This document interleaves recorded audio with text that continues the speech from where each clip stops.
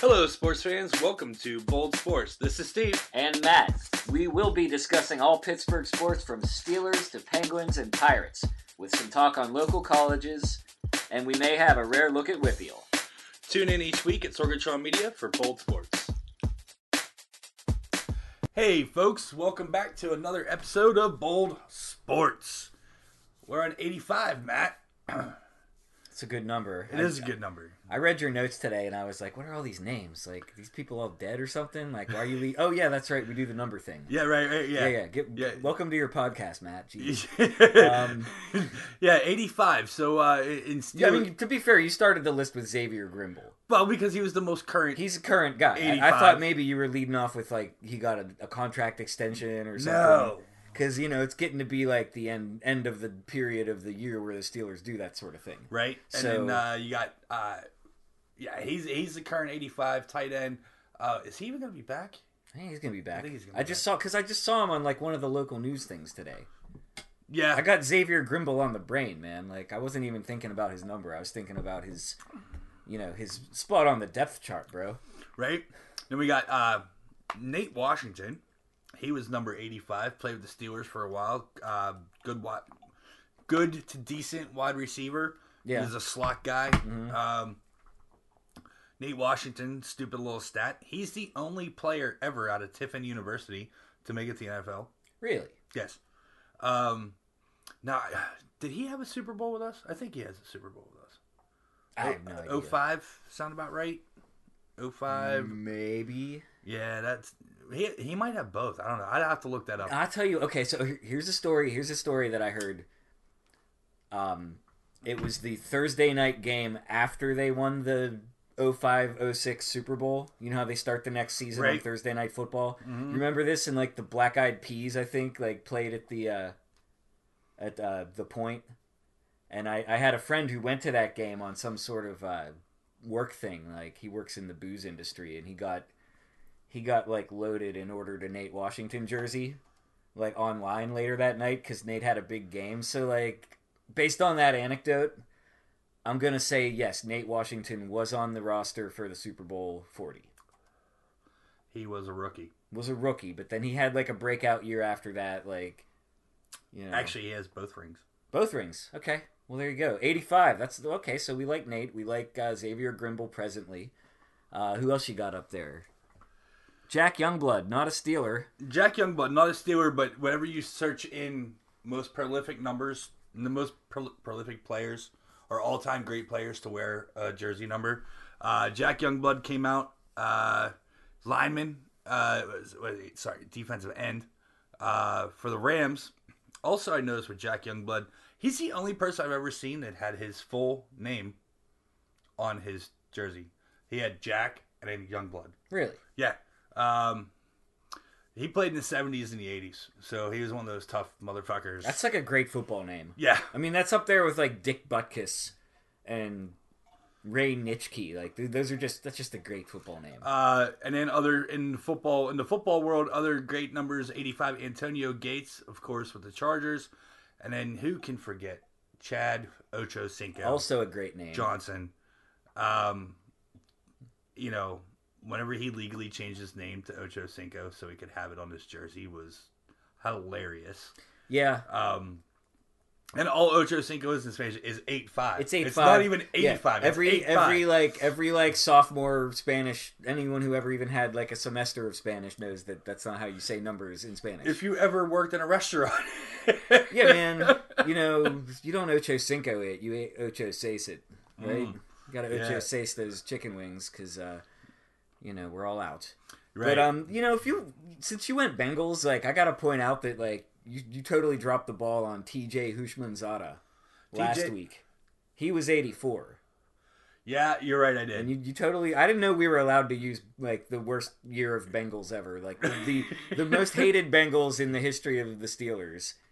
I never hated Chad Johnson. I didn't know, just the team. Like, the rivalry was at its peak. The rivalry was at its peak. When they had Carson Palmer yeah. and, like, decent receivers... And the Steelers had not yet won 2 Super Bowls with Ben Roethlisberger. Well, like, that was some intense competition. Definitely. We've had one Penguin wear number 85, and it was Peter Klima, Klima, Czechoslovakian guy. I did some research on that. He was with the Pens for a very short period of time. He was with 3 teams in '97. That's great. So basically, what it was he was a trade deadline guy, Mm-hmm. and then he started the next season. He in early '97, he was a trade deadline guy, and then he started the '97-'98 season with the Pens, and then he was trade deadline guy again. Yeah. And whatnot, and then the Pirates, '85. Who can forget Lastings Millage? It's great. That's actually a great trivia question. Because, I remember I was so excited when we got Lastings Millage, even though he had already kind of like sort of seemed like he was a bust. Like he definitely came in with all this hype with like the Nationals, I want to say. He did. And then like they kind of gave up on him and gave him to the Mets.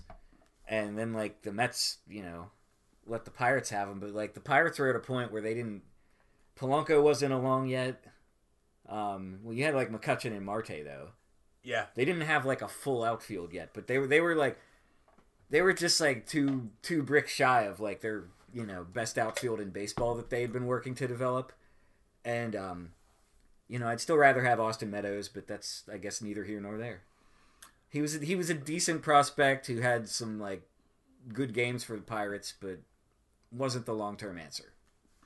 that is. And he wore a weird number, so he'll be a trivia question for the rest of his career. He will. Did he wear 85 with like the Mets or? I don't know what he wore with the Mets and what he wore with the Nats. Yeah, but he wore 85 here.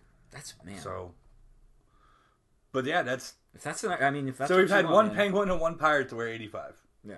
The Steelers 85. The list is that long. Yeah, this is an easy category for Steelers. and those were and I pulled the 2 out that we knew. The other ones were like who? Huh? Who indeed? Yeah, right. Yeah. Xavier Grimble. No, just kidding. I know who that is. Right. Yeah, 85 is usually reserved for a tight end position or a defensive end position, somewhere along those lines. For sure. So we'll definitely see some more 85s throughout the years. It's a matter if they make a name for themselves or not. Yeah, there's all kinds of little Ocho Cincos like running around right now. Probably like grew up idolizing him, and now, they're in college. Yeah, you're right. Yeah. I was thinking of his little kids running around. Oh well, But, I mean they yeah. can't all be number 85, Right. So, But no, you're right. There's a bunch of guys that are in college right now that like grew up watching Chad Johnson and Hushman Zada and Gronk. There's gonna be a lot of 87s coming out. I'm yeah. sure. I mean, I feel like 87 was already a good number because of like Crosby, but Crosby, but in football, yeah. you got Mark Bruner wore it. Mark Bruner, I wow, think Eric Green wore it when he was a Steeler too. he did. It's a good tight end number. We didn't need Gronk to solidify that fact, but it happened. You can't unring that bell. Like Gronk is a thing that exists. It is, and he's retired from football now. So There were rumors that like he was going to come back. Did you see that? I don't know. I saw like on the ticker that he was like shutting down these rumors that he was going to come back, and I'm like, I hadn't heard the rumors in the first place. I know, but right? This is what happens when you make Boston fans like wait a week and a half for the Stanley Cup Finals to start. Like they start making shit up, like telling like fantastical stories. I was watching Amanda pull it off on somebody's Snapchat or Instagram or something of this big old Boston brawl in the upper levels tonight. Oh, really? Towards the end of the game, and it was a good fight. Like people talk about like Philly fans, these guys were throwing down. I'm sure. I mean, Boston's a rough town, man. I mean, anyone who's ever seen The Departed, right? Or, I mean, or The Town, also a good movie, The Town with like Jeremy Renner. I mean, I'm starting to watch this video and all I hear is "you motherfucker." Well, the Bruins got jobbed a lot, and we'll maybe talk about that later. But I don't really care. Neither do I. No sweat off my back. I want the Blues to win. I've been wanting the Blues to win too.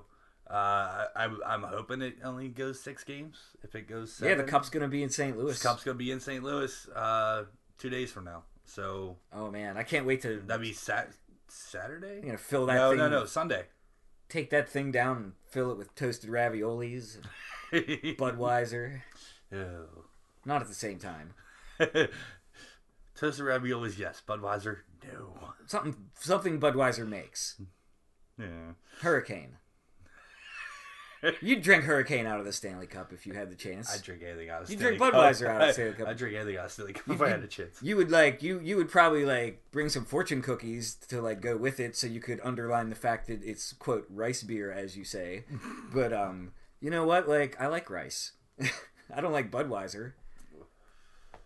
I drink High Life when if I have to go domestic, it's High Life or Pabst. I can do a PBR on occasion. Yeah.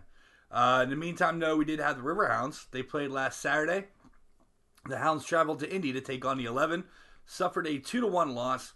Indy dominated the stat line in all categories, and I assume that they were looking for a bit of revenge after the Hounds knocked them out of the U.S. Open Cup just a few days prior to that, the previous Wednesday, when Indy 11 was in Pittsburgh in round 3 of the Cup. The Hounds have this weekend Ottawa Fury coming into town for regular season play. Then next Wednesday, on the 11th, the Hounds head to Columbus to take on the Crew, 4th round of the U.S. Open Cup. Now, we were kind of hoping that the Hounds were going to get a home game. A home game, right. With an MLS team coming to Pittsburgh. Yeah.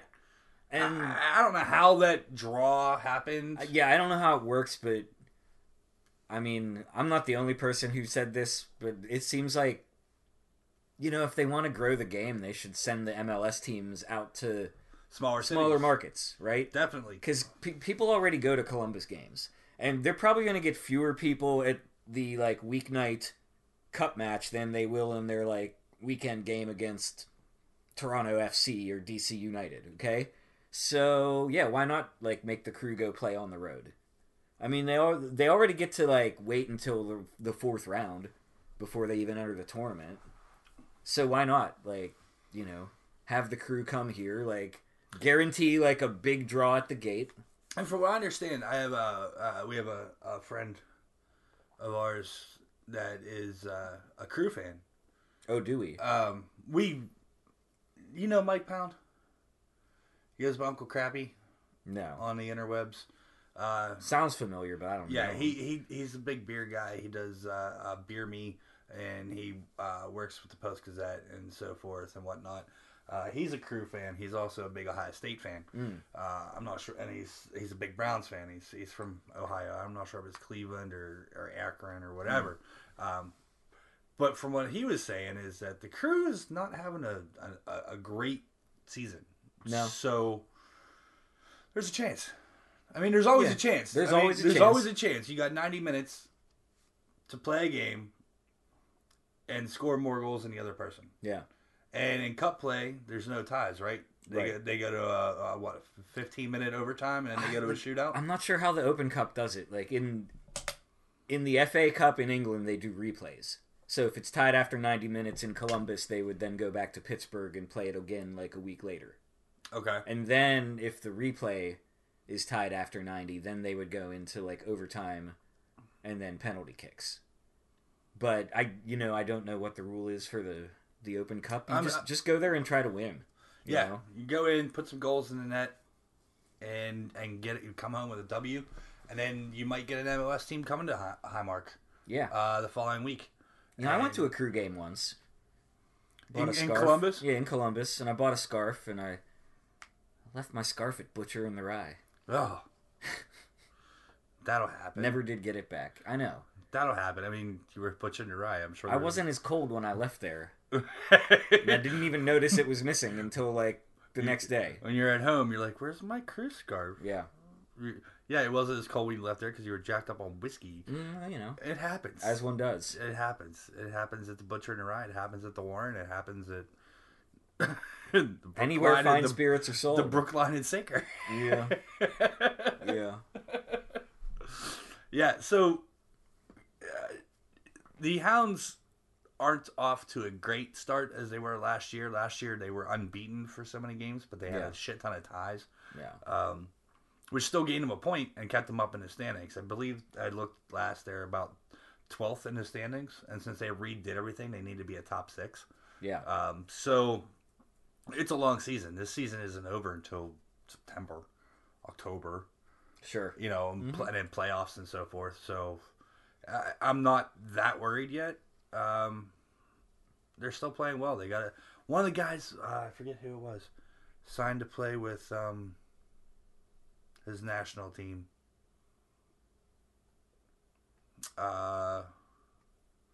Shit. I'll have to look that back up. Okay. Signed up. He's still gonna play with.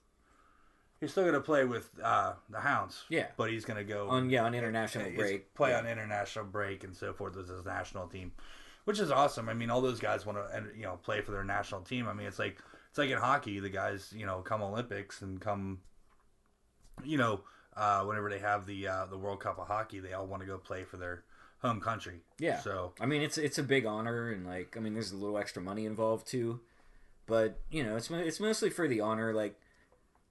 The first competitive soccer game was like England versus Scotland. Okay, before they had this whole big Premier League, the biggest match of the century at the time was just two national teams going at it. And so the international game, which is going on right now, as a matter of fact, there's an international break. The USL and the MLS are still playing, but in certain instances, teams are gonna have to just let guys go for a while to go do international duty. The US is playing friendlies, but they've got the Gold Cup coming up later this summer, and that's the regional, North American and the Caribbean and Central America, that is their regional tournament, similar to the Euro tournament, that's on ESPN. It's played every 4 years. The Gold Cup, it's played in a non-World Cup year. It's usually U.S. and Mexico dominated, but I think we got upset by Jamaica the last time it happened in the semifinals. And Haiti and Trinidad have given us some trouble in recent years. But this friendly that's coming up is against Venezuela, I want to say. So, a team from outside of our region, but, should be a good matchup. It's Dover. He's going to be representing Ghana in the Gold Cup. Oh, okay. And he's going to be representing Gold Cup. 4 years ago, the Hounds goalkeeper Ryan Thompson represented in the Gold Cup. Yeah, for Jamaica. Yeah. Mm-hmm. I remember that. Yeah. So, he was with goalkeeper for the Reggae Boys. Beat the U.S. in the semifinal and it fell to Mexico in the final. Yeah. Yeah. That was harsh. I mean, people were happy, but yeah, because there's a Riverhound going to the final, but it's just Jordan we Dover. took Jamaica very lightly. Yeah, Jordan Dover. Yeah. For Ghana national team. Now the Nations League semifinals were this week. In Europe, they made another side tournament that happens in a year that's not World Cup qualifying and not Euro qualifying, and they sort the teams into groups based on their standing in international, and it's basically to make it so these international breaks don't have a bunch of cupcake games, where Spain is playing Faroe Islands in a friendly, for example, tomorrow. When they were in the Nations League group stages, it was all similar levels of competition, and teams can go up and down, and they got down to the final four, and it was yesterday was Portugal versus Switzerland, and Ronaldo scored a hat trick and they won easily. And then today was Netherlands versus England. Netherlands won 3-1, but they needed to go an extra half hour to get the goals necessary to break the tie, and so you're gonna have Portugal and the Netherlands on Saturday or Sunday afternoon on ESPN in the Nations League final. It doesn't mean a ton, but it does get you a get out of jail free card. If you win the Nations League and then you screw up Euro qualifiers, there's a way that you can still get in the back door. So there's something at stake. It's like you win an insurance policy. What was the other championship the week before? Not the Champs League, the other championship. The Europa League? The Europa League. Where the winner of the Europa League gets a bid to the Champs League. Right. Very similar. Yeah. So it's kind of one of the guys at work explained to me is the NIT tournament, and the winner of that tournament they win a trophy and whatnot, but yet they get a bid to the Champs tournament next year. Yeah, Champions exactly. League, Champions Cup. Yeah, and speaking of the European Champions Cup or UEFA Champions League, as it's commercially branded. Yeah, this happened last Saturday. The Champs Cup was won by Liverpool. You might have missed it. You didn't miss much. 2-0. Tottenham had several chances, especially in extra time. I flipped it on, and I was watching for a little bit, and I got to see the second goal, which was pretty. It was a pretty good goal. It was a pretty goal. Like he was coming down the wing, and then went for the shot. It got blocked, deflected back, crossover pass. Yeah, and then he was spun around a dude, and then just kind of kicked it awkward footed. Yeah. And it went into the corner of the goal. Yeah, and Divock Origi, he's had some big goals for Liverpool, like down both of their runs to the European Cup and the Premier League. You know, they came up short in the Premier League, but they won the cup. They got to have their open top bus tour around Liverpool. That's all well and good. It was kind of a bad game. The first Liverpool goal was in the 4th minute. It was a penalty. I don't know if you saw the highlight. I did see the highlight. The Tottenham defender was he stuck his arm out to point to his teammates, go cover that guy. And it was a handball. And it just so happened that the player he was covering kicked the ball at his hand, and it hit his hand. Yeah, it's a handball. And it was a textbook handball, but it was a ticky tacky. It was I saw some people say that wouldn't be called in your average Premier League game because it kind of hit near his shoulder. And, it was just kind of his, they say unnatural position. If your arm is in an unnatural position, then it's a handball. If your arm just flies out from your body while you're jumping. Like this. Yeah, he wasn't trying to play the ball. He wasn't even looking at the guy he was marking. So in soccer, I know you can't use your hands, but can you use your elbow or your forearm or anything? No, like I said, guys get called for, close to the shoulder. Okay. There was a call on Son in the second half. Where he went to chest the ball down and it looked like it hit right on his shoulder and they called it a handball. And this was right around the time when Tottenham was starting to actually get chances. See, another thing that sucked about the game was Tottenham went down real early and you're thinking well, they could come right back, this could be a barn burner. But it took them until the 73rd minute to get a shot on goal. It did. And then they started pouring it on and getting more shots and they had a few chances. Extra time, they had 3 shots on goal. But by the time Liverpool was up 2-0, it was kind of all over but the crying. It was. I mean, but it was extra time. I mean, I watched I saw the second goal, then I did something else, and I flipped back on, and it was in the 75th minute. Yeah. So the last 15 plus extra time, so call it 20. Yeah. It was from the 80th or from the 90th minute to about the 95th minute. I mean, they had 3 shots on goal in extra time and good opportunity. The goalkeeper, knocked that shit away real quick. He actually had one where he fingertipped it up and deflected it over top of the crossbar. Yeah, that was a good save. So, I mean, that was... Yeah, I mean, there were some highlights, but it just wasn't as good as any of the other Champions League games that I watched. Especially the knockout games. That was probably the worst. And of course, worst of all the knockout games was probably the final. And of course, you had 2 English teams playing in Spain. Yeah. So I mean, and these English teams, they play each other how many times throughout the year?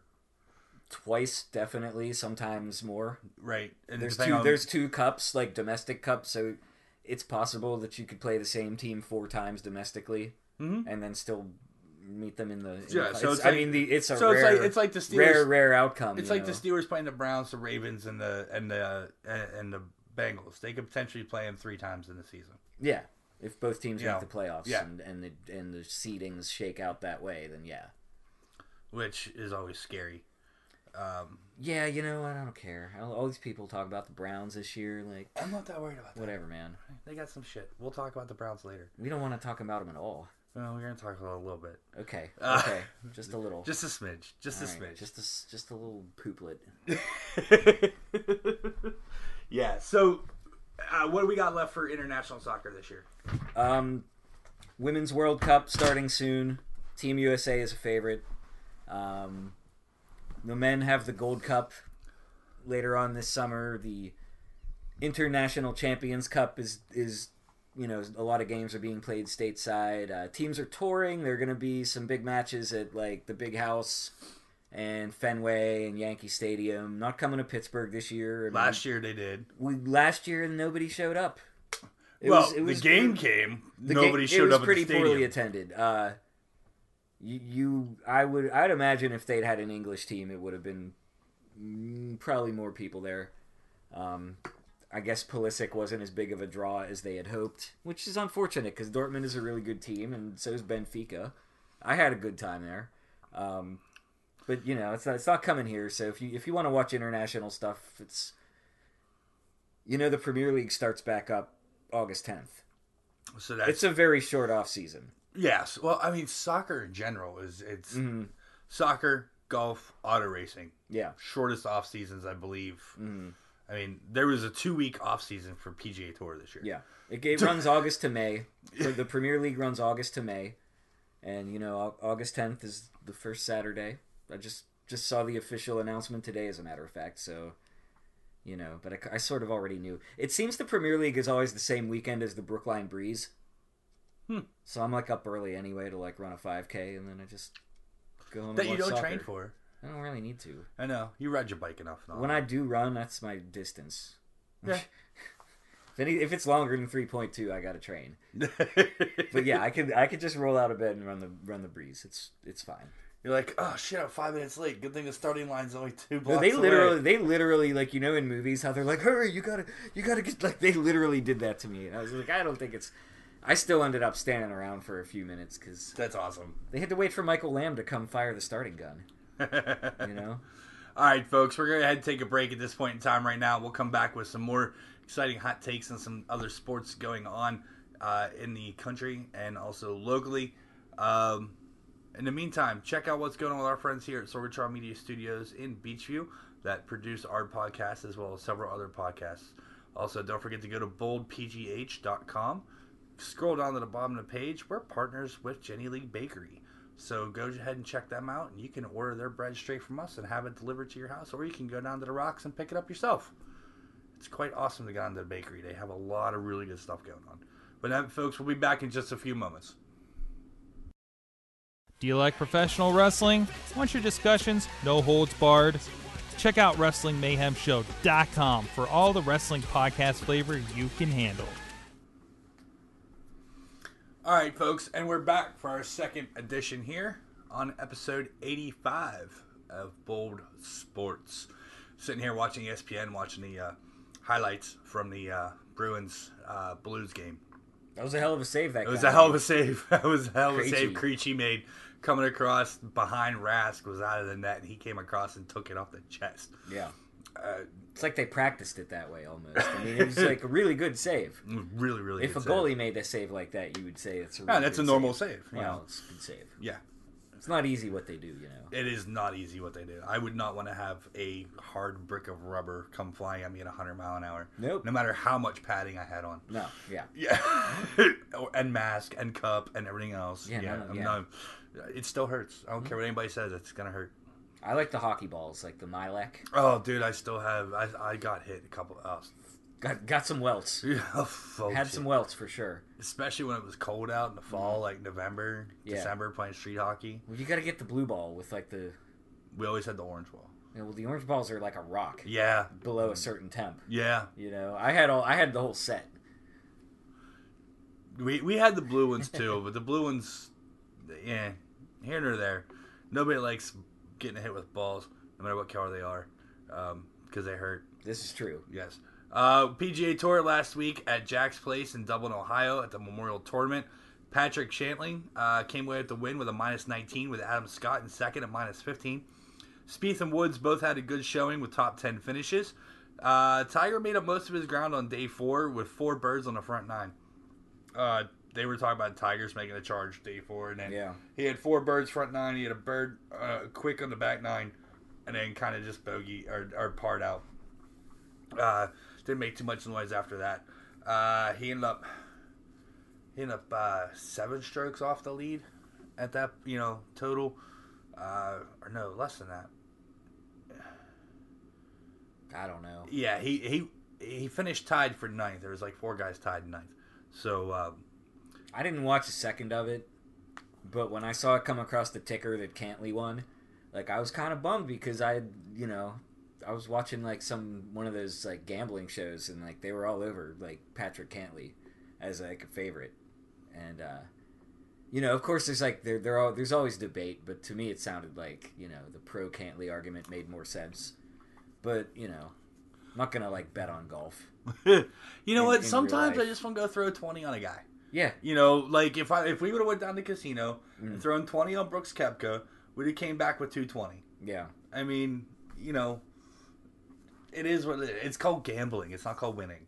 I know. I mean, I have a $5 chip still. that I don't know where it came from. Someone gave it to me. Like $5 is like nothing. Like why would you go with $5 to a casino? So whenever I'm there, I just don't bring it. But yeah, like I would like to put that chip on some random golfer and just see if I can turn it into something worthwhile. That'll work. This week, the tour heads north of the border to Canada.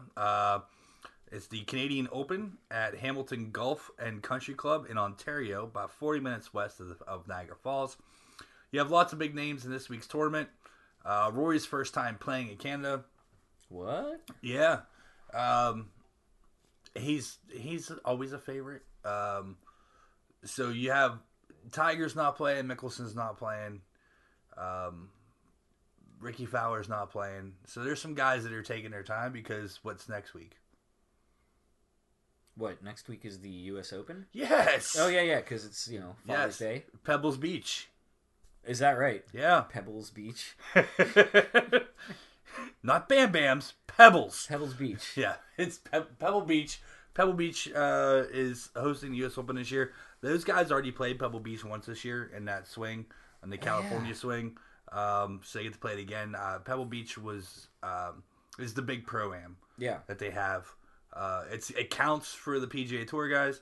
The guys they're playing with, like Justin Timberlake and Charles Barkley and Bill Murray and all those guys. Alice Cooper. Rick Rodin. Jinx. Guy that only enters now.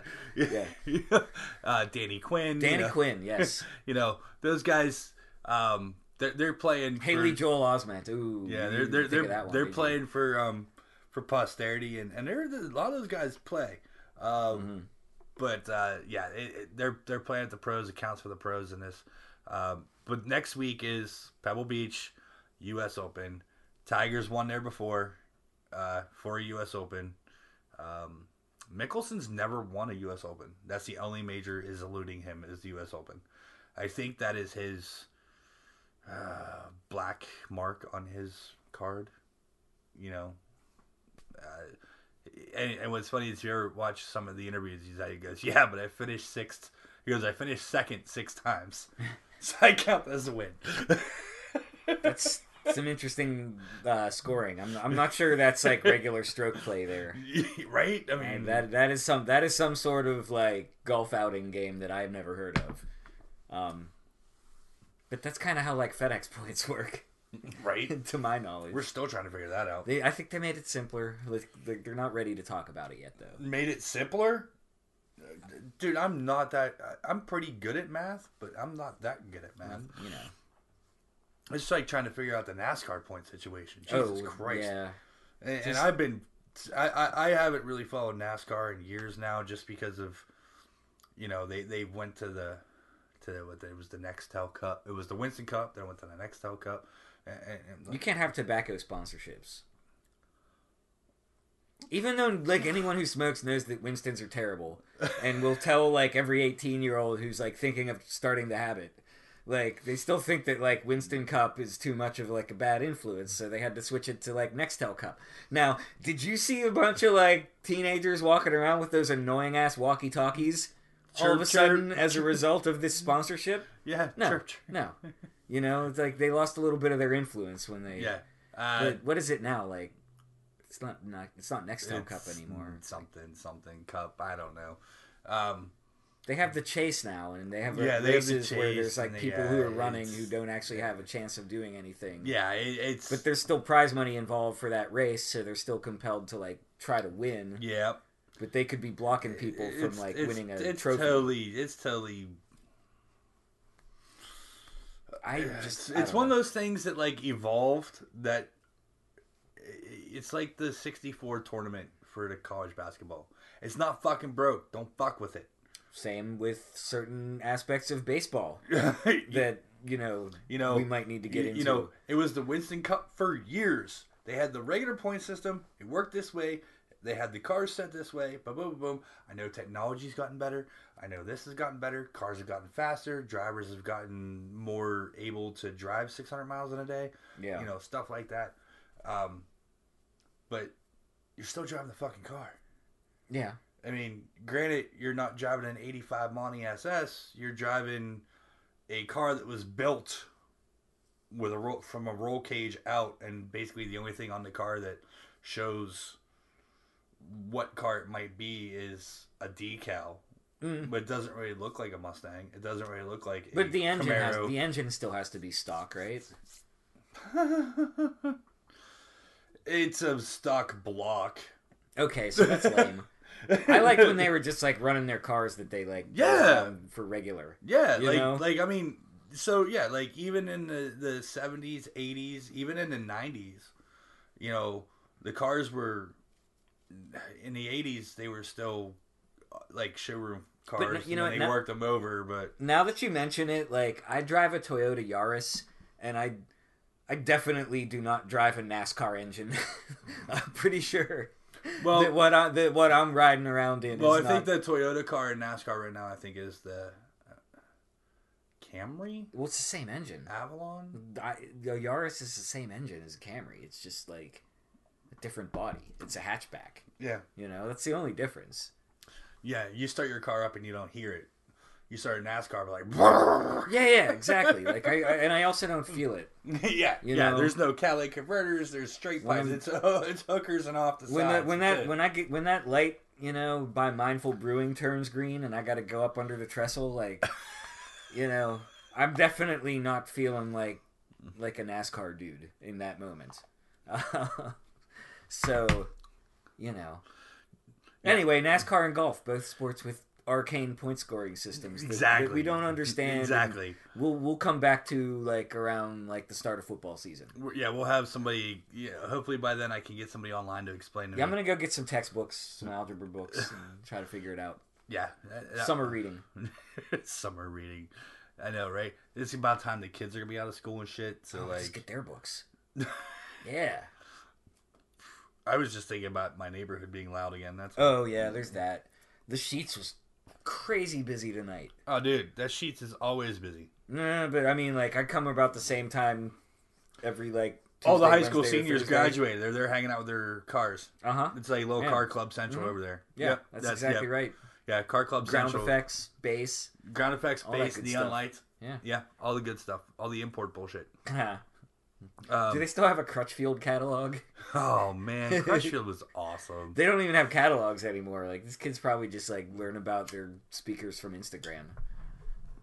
Until you build your own speaker box and get certain dimensions, and you have to build it to a certain dimension for the speaker to sound and put the ports in the right spot. Until you build a speaker box in shop class, and then that way you only pay $200 for the speaker itself instead of in the box that it's supposed to come with, and it's $500. Yeah. So you build it in shop class, and it costs you $10 for materials in high school shop class. And you build the box to the dimensions, and then you build it so you can put that speaker in it. I don't want to hear shit. Well, because you know what? I put my JL12W0s in boxes that I built in shop class, and it took me 6 fucking weeks. Wow. At 45 minutes a day. We just made centerpieces shop. We made candle holders. I mean, we did that in 7th and 8th grade. Well, yeah, that's the thing. I didn't have shop in high school. Yeah, I took shop in high school. Didn't have a shop at Central. I actually could spend a lot of periods in shop. It was awesome. Yeah. Matt and I were talking about, we were both watching the Stanley Cup final game tonight. It was Game 5. Game 5 is always pivotal, especially when it's a tied up series 2-2. Yeah. So you're gonna a 3-game series for the Stanley Cup sounds terrifying. Yeah. Like a 7-game series, you're like, yeah, that leaves you a little wiggle room. But when you get down to like it's 2-2, it becomes a best 2 out of 3 series, and that's a little scary, especially when you don't hold serve at home like the Bruins didn't do tonight. Definitely did not at all. Stanley Cup Bruins and Blues back and forth. The series is now 3-2 in the Blues' favor. I wrote these notes yesterday, so they're a little backwards. I have to move around some stuff now in my head, which is hard to do after a couple beers and some whiskey. Zdeno Chara, he received the puck drop nod today. He had a broken jaw he suffered in Game 4 in St. Louis, and he was questionable for tonight, and he was a game-time decision to start. He had that whole protective shield mask going on. I don't know the severity of his broken jaw. I don't know if it was a Kevin Stevens type situation or if it was like a Rick Tocchet type situation. If you don't remember, Kevin Stevens had his jaw broken and wired the fuck shut and was still played on the ice. And then you had Rick Tocchet, who had a broken jaw, who could still talk, but it hurt. And it was like, I think one side was like screwed and wired, and the other side was all right. But either way, this is why hockey players are the toughest motherfuckers out there. Because I've watched Pascal Dupuis spit chiclets, go in, get sewed up, and then come back out and play the third period. Yeah. The goaltender for Buffalo that got his neck cut. Clint Malarchuk.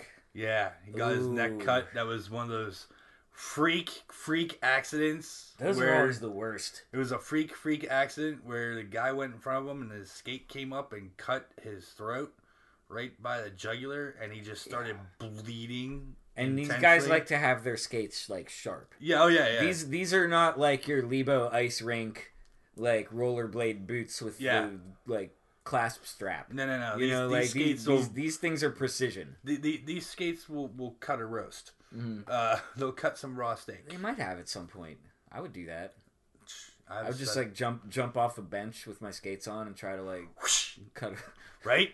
And then so he the reports from him, and this happened in the early 90s or late 80s, one of the two.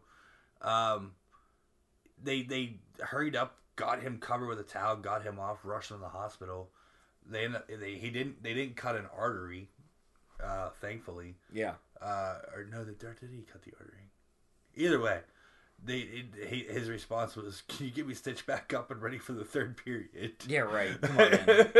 You lost a lot of blood when that's like your thought process, man. Like, that's just wow. Yeah. You know? I mean, hockey players are tough. It's probably the toughest game out there, I think, personally. I was working as a dishwasher once, and I like cut like up under my thumbnail because I like touched a piece of metal that was like like taped to a wall for some reason. Yep. And they were like, "Go home, you're done." And I was like, "I'm not done." Like that's not like Clint Malarchuk level, but like seriously, like. You know, you want to like finish the job. You don't want, nobody wants to like get subbed out and have to go home because they got hurt. Right. You know, so I can understand where he's coming from. I whacked the tip of my finger off cutting fruit at work. Ugh. I mean, with a paring knife. Yeah. You know, I've definitely cut myself. I've come home with cuts. Amanda looked at me and be like, well, "How'd you cut yourself there?" I'm like, I don't know. You know. It just happens. It's just the biz, man. You know, cut myself open up beer bottles. I've broken bottles. I have scars on me from glass, whatever. I once slipped on the tile floor, and I like popped up in the air, like my feet flew out from under me, and I like arms flew out to the side. And when I came down, my right hand landed in like the bus tub that was full of like silverware. Nice. And I got like a puncture cut on my hand from a fork. Yep, that'll happen. It was pretty bad. Plus, my ass was all bruised up. That was a bad one. And then you had, let's see, tonight in Game 5, you had Robert Bertuzzo played. He was back in the lineup for Game 5 tonight after being a healthy scratch in Game 4. The Blues have been rotating him, Edmondson, and Dunn at D all season. Edmondson had a shaky Game 4, and then that's opened the window for Bertuzzo to get back in. Either way, the Blues go on to win the Cup. Both their names will be on it. because they started the game in the final. So the Blues have been shifting their D around, where the Bruins have been shifting their offense around. The Bruins started 7 defensemen tonight, just 7 defensemen. So it left them one guy short, rotating on the offense on the lines. So that was pretty fun to watch and how that went out tonight. That game, Bruins had several chances. The Blues were just better on the defensive side of the puck tonight. That's all there was to it. Bennington made some key saves when it counted. So Bennington made some key saves when it counted. Tuukka Rask made some really key saves too. He's really good. I mean, he's really good. He looks like Danny Noonan, but I mean, if Boston wins the cup, I think Tuukka Rask is the Conn Smythe at this point. Wasn't he before? Whenever they went to the cup and they won the year that was Recchi's last year. Was that still Tim Thomas? Or did they or they beat the Pens that year with Tuukka Rask and go on and lose to the Blackhawks? Yeah, we got beat by Tuukka Rask. Right. One year we definitely got beat by Tuukka Rask, but there was I just remember Tim Thomas because they went to the White House, but he didn't want to go to see Obama at the White House. And that was Recchi's last year. Yeah. Okay. Yeah. So like did Tuukka Rask win the Conn Smythe that year? Or, I'm sorry, Tim Thomas win the Conn Smythe? I don't remember. I don't know. I thought he might have won the Conn Smythe. I couldn't remember. He was... Yeah. Yeah, he hasn't... Okay. It doesn't matter because the Blues are going to win it. They're going to win it. And we're both pulling for the Blues in this one just because Boston's got enough bullshit. Yeah. You know. They got enough going on. You want the Red Sox to win the World Series every year. I do want the Red Sox to win the World Series every year. if you're gonna limit, put any sort of restraints on Boston winning sports titles, and you've got to, target other sectors such as hockey and football, right? Definitely football. So you're definitely, but you can't because like that's just like a, that's a gusher right now. That's like a a big score. Like you're not gonna stop that. Unfortunately, like Brady. Here's the thing. Brady's gonna have a downtime.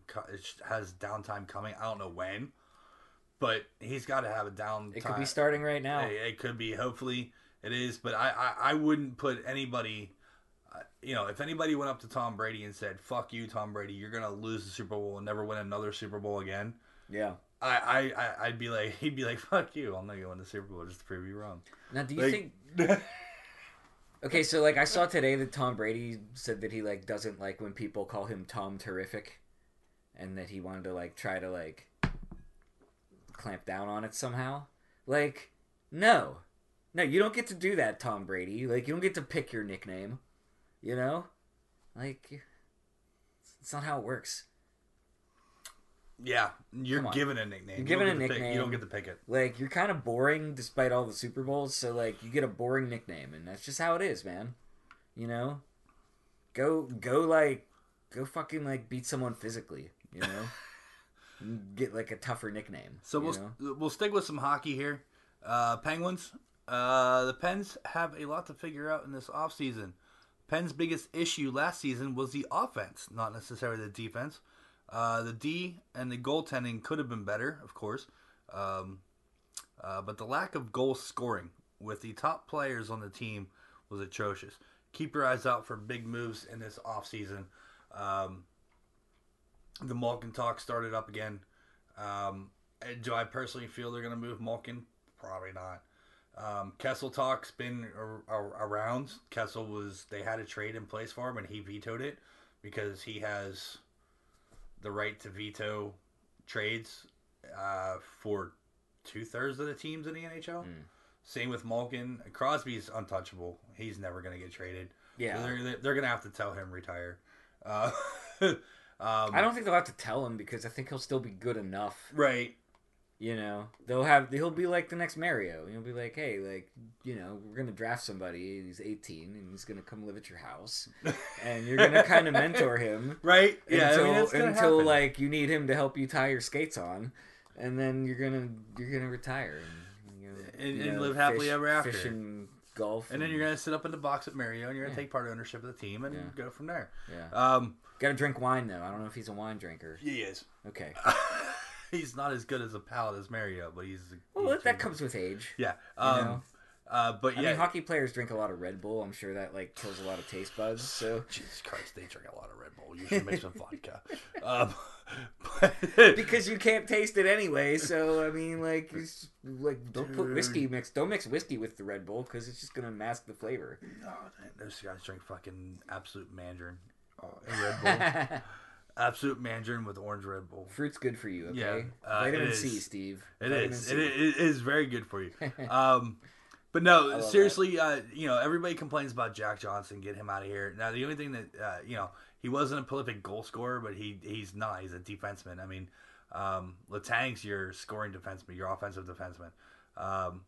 Ole Mata, he had a down year last year. I get it. I mean, he was injured half the year prior.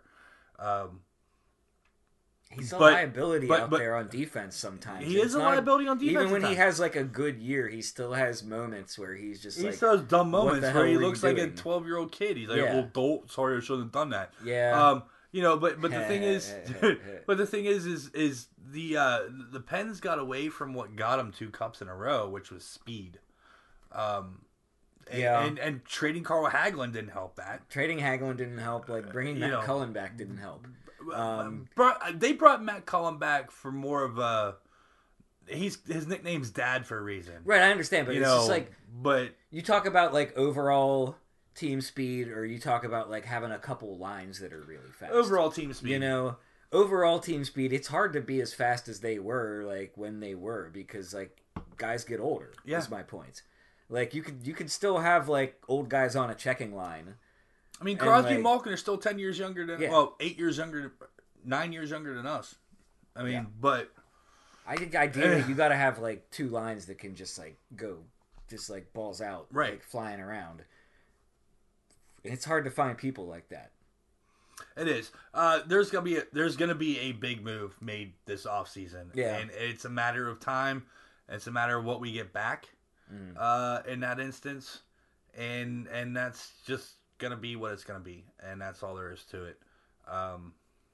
Who knows?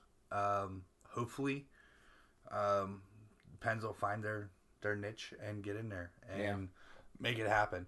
There was talks about Ty Domi. It's not Ty Domi. Max Domi. Yeah. Being traded, not to the Penguins, but being traded, and there was talks of Connor McDavid being traded. Like Connor McDavid's like, the next Crosby apparently. Well, I'm sure the league would love to get him out of Edmonton. I mean, yeah, because they've had so many high picks, and they just don't seem to. They don't seem to put a team around them. The same thing happened in Toronto. Exactly. That's why Phil Kessel. At least Jack Eichel, like Buffalo's trying, and obviously like the Islanders have some young talent, not like superstar level, but but they got a lot of really good young get a guy talent. like Connor McDavid. If they could get a young guy like Connor maybe McDavid, Edmonton could like stock up on like more youth in exchange for like one, like, because obviously his window is closing there. By the time they get a team around him, he's not that old. He's in his mid-20s. Right, but like he's got his prime ahead of him. Does he want to like he's spend got his it prime on in the next 8 years? Yeah. Are they gonna get? Are they finally gonna get a team around him, or are they gonna like score like a blockbuster haul and try to build a team around their next overall number 1 draft pick that they get? Who knows? We'll see how that's gonna shake out. Speaking about shaking things out, how about that NBA, man? Right now, the finals very entertaining. The finals has the Raptors up 2-1 after Game 3 last night. Steph Curry dropped 47. Draymond Green dropped 17 for the Warriors. Pascal Siakam dropped 18. Kyle Lowry 23. Fred VanVleet 11, and then Kawhi Leonard. Get my K's mixed up. Dropping 30. So the Warriors went out there with basically Curry and Green. Yeah. Durant hasn't been seen in the finals. He's in the tunnel doing like handshakes with Yeah, guys. I saw that. Tristan Thompson, he was out last night. I mean, Clay Thompson. Clay Thompson. Tristan Thompson definitely didn't play. He was out. He was out. DNP like league decision because he doesn't. I'm getting names in sports cross. I was thinking Tristan Jari. Oh yeah, Tristan Jari's. He didn't play in the finals either. He was in Wilkes-Barre.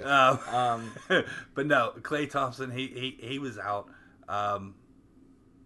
So Clay's coming back for the next game. Durant, he should be. Durant will not be back.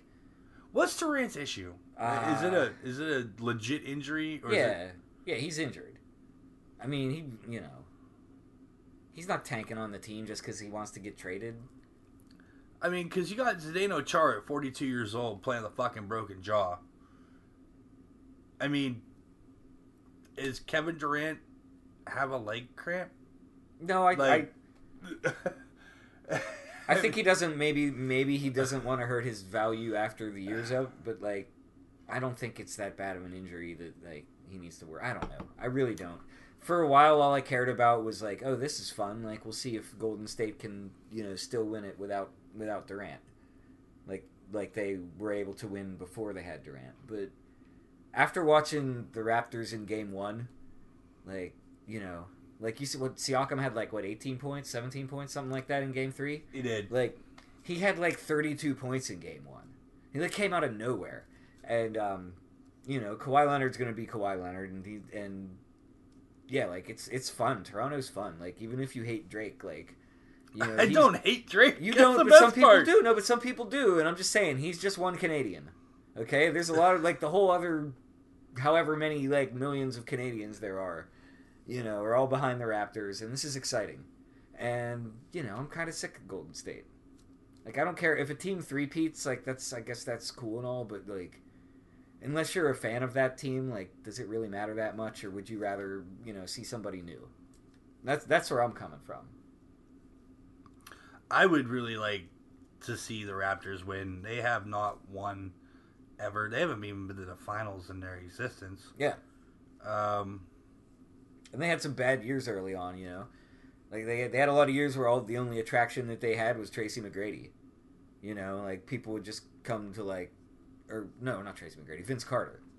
People would just come to see Vince Carter dunk. Well, and then you had Kerry's dad was on the initial team for the Raptors. That's right, yeah. Yeah, Drake showed up in his jersey. He did. Yeah. He did Game 1.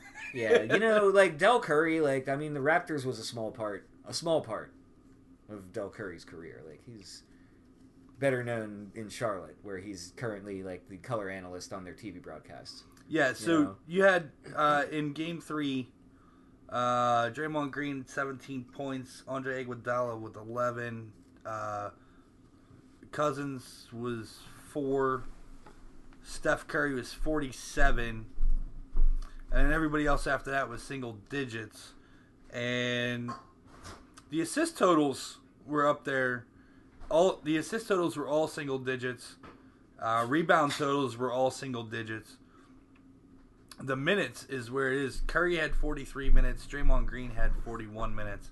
And everybody else was 31 or less for the Warriors and that. Then you flip over to the Raptors, and you're looking at Kawhi Leonard 38 minutes, Hakeem 39 minutes, 43 minutes for Lowry, and Lowry had that little bit of an issue where he went chasing the ball. Yeah.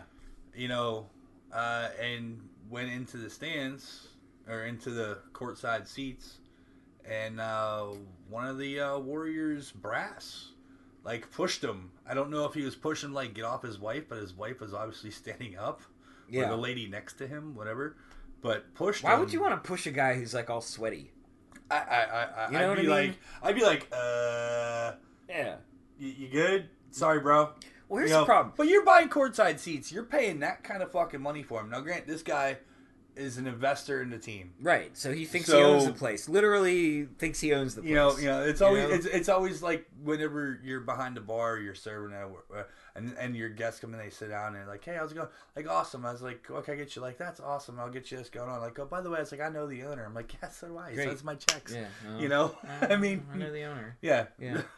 Yeah.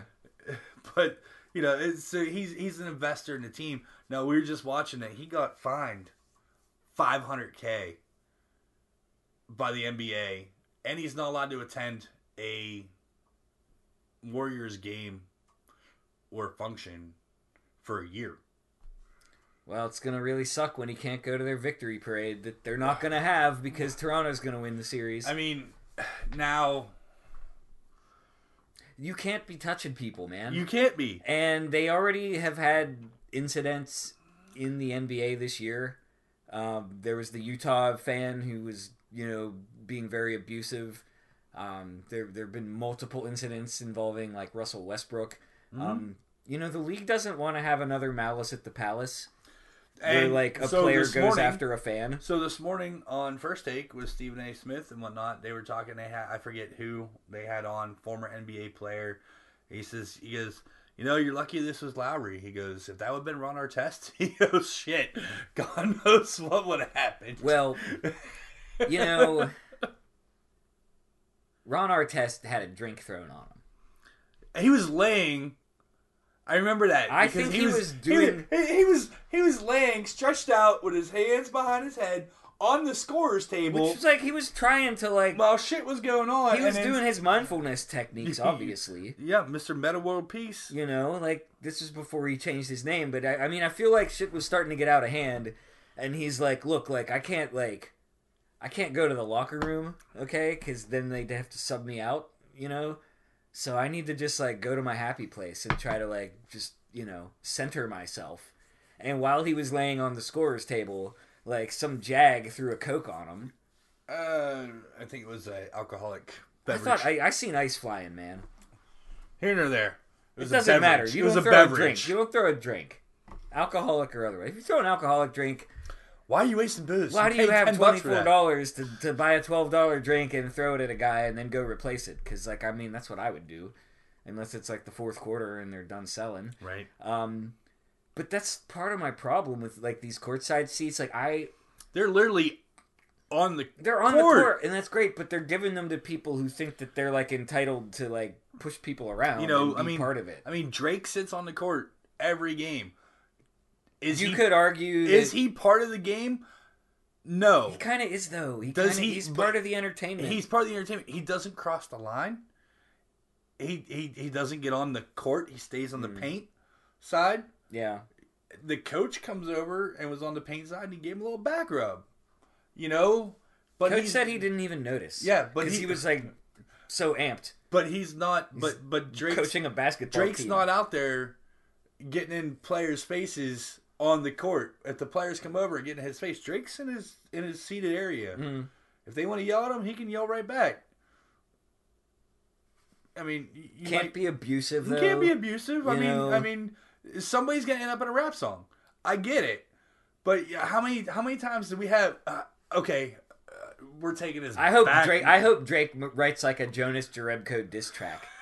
I mean, we're gonna take this. We're gonna take this back to Reggie Miller. That was all in good fun. Reggie Miller got berated in the Garden. And did it work? No, It didn't he work. dropped like 45 on him. He scored But- like 9 points in like 2 8.5 seconds or something. I mean, Spike Lee berated Reggie Miller, and Reggie Miller just dropped. So like that Basket. kind of interaction is part of the game. It is Jack Nicholson. I mean, with In the hockey, Lakers, you got to bang on the glass, hockey, but in you bang on the basketball, glass. there's nothing. Yeah, and- there's nothing but an imaginary line yeah. separating you. Well, it's a paint line, but yeah. Okay, don't go all geometry on me. Okay, like all lines are imaginary. Yes. In the plane of that line is definitely like not drawn. So, like you might can have step goal on- line technology. You can step onto the court. You can step onto the court. you can break the plane, so to speak. Yes, you can break the But plane. your foot's not gonna go through like a blue like It's not gonna go through a wall. It's not gonna go through glass. You know, it's not like when you like cross the border from like And the thing Dormont is, into Mount Lebanon and you get like sucked into the bubble. I know, right? I know. It's Airlock. like, and then you got some people are like, well, why don't they just put railings up around it? I'm like, put railings up around? Are you fucking ridiculous? They used to do that in like the olden days. Like it used to be in a cage. But you put Nobody wants that. No, you put railings And also, up. that's really These guys, unsafe. Really unsafe. These guys are going after a ball that's dribbling out of bounds, and they grab the ball and toss it back in, but their body's still going forward. So, if I was sitting courtside and I had LeBron James end up in my lap, I'd be like, that's awesome. Yeah. Would I also feel like Ben Stiller in that one movie that he played basketball that was shirts and skins, and the guy went up on him and his whole face went like up against his, and it was all like sweat and nastiness all over him? Yeah. Yes. And that was Along Came Polly, by the way. It just came to me. I've seen that movie. Yeah. But like, seriously. So I sat courtside at a Pitt basketball game at the Fitzgerald Fieldhouse. Wow. It's like I would not have laid hands on a player. It's the entitlement that comes from like owning a piece of the team that I think that lets that guy think that he can like push people around up there. Right. You give those seats to some like wide-eyed like fucking 14-year-olds, like you're not gonna have any problems. Nope. No. You're gonna take a loss on the tickets because kids don't have that kind of money. But like you're not gonna have that. Man, like I sat up close, like the ball like rolled to my foot, and I like picked it up and handed it to the ref. And even that, like I was like shaking, like I was like being like way more involved in the game than I thought I should be. Like to put hands on a player, like, I've never sat courtside. That's some entitlement. It's awesome, dude.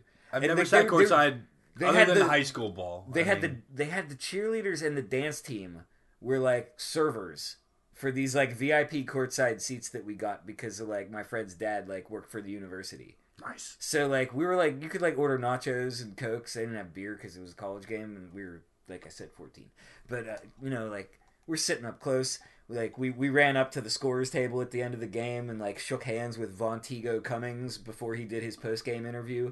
Bill Hillgrove, Dick Grove. It was it was like a Big East like ESPN Oh, it was game. Big East. Yeah, okay. there was some like national guy. I don't remember who, but yeah, it was on TV and everything. Like that's awesome. It's really cool to sit that close, but like if you're like me and like I like to put my feet up, I'll put my feet up on your table. I don't give a fuck. Like it was really hard for me. I'm like I can't extend my legs because they will be on the court. Right. Like you can't like just sit back and be like, it's like whenever I had my Penguin tickets, I had aisle seats.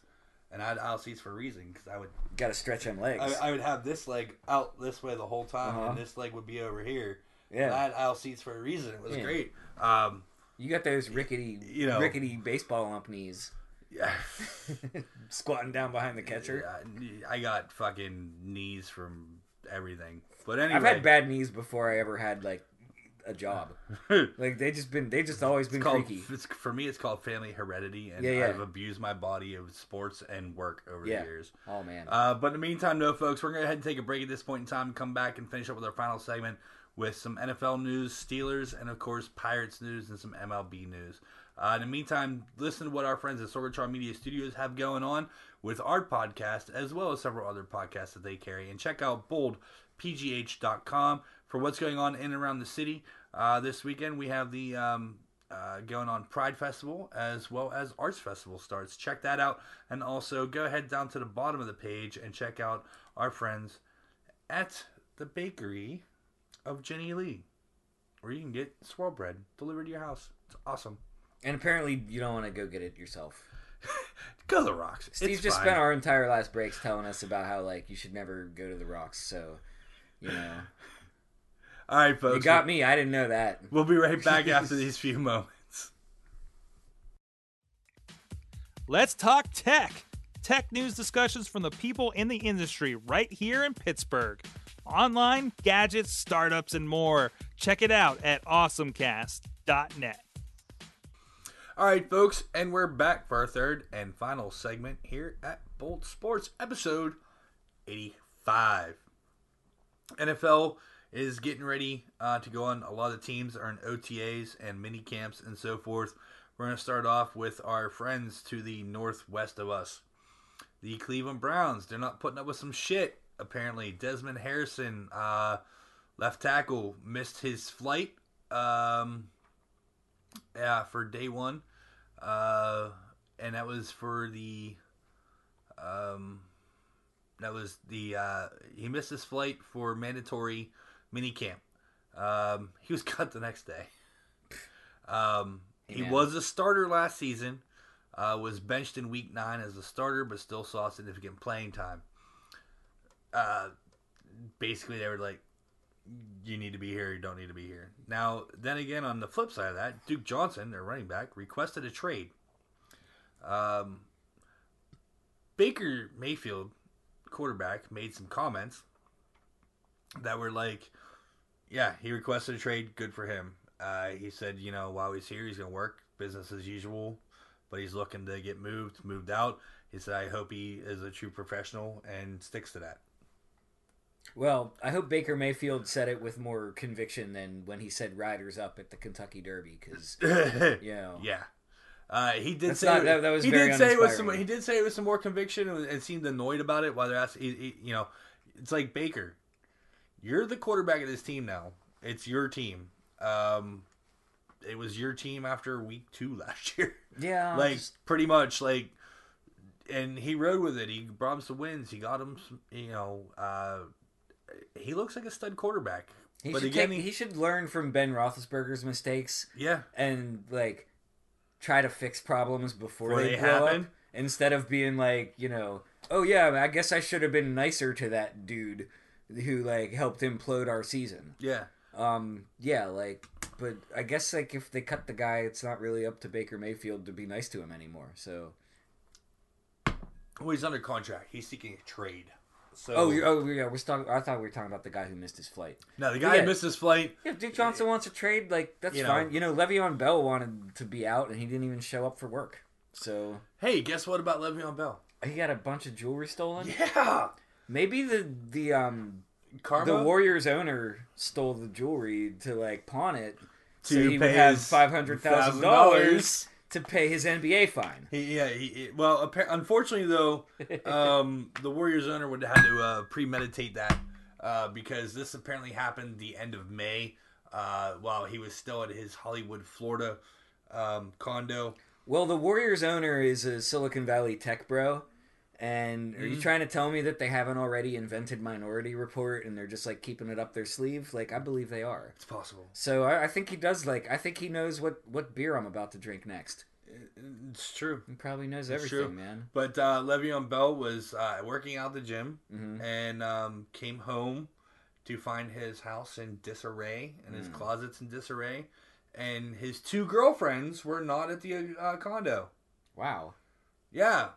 Now, the comments on social media are ridiculous, saying that, we're using girlfriends now as a term instead of escort, or we're using girlfriends now as in loose term instead of crackhead. Okay. Or crack hoe. Why would you hire an escort and then go to the gym?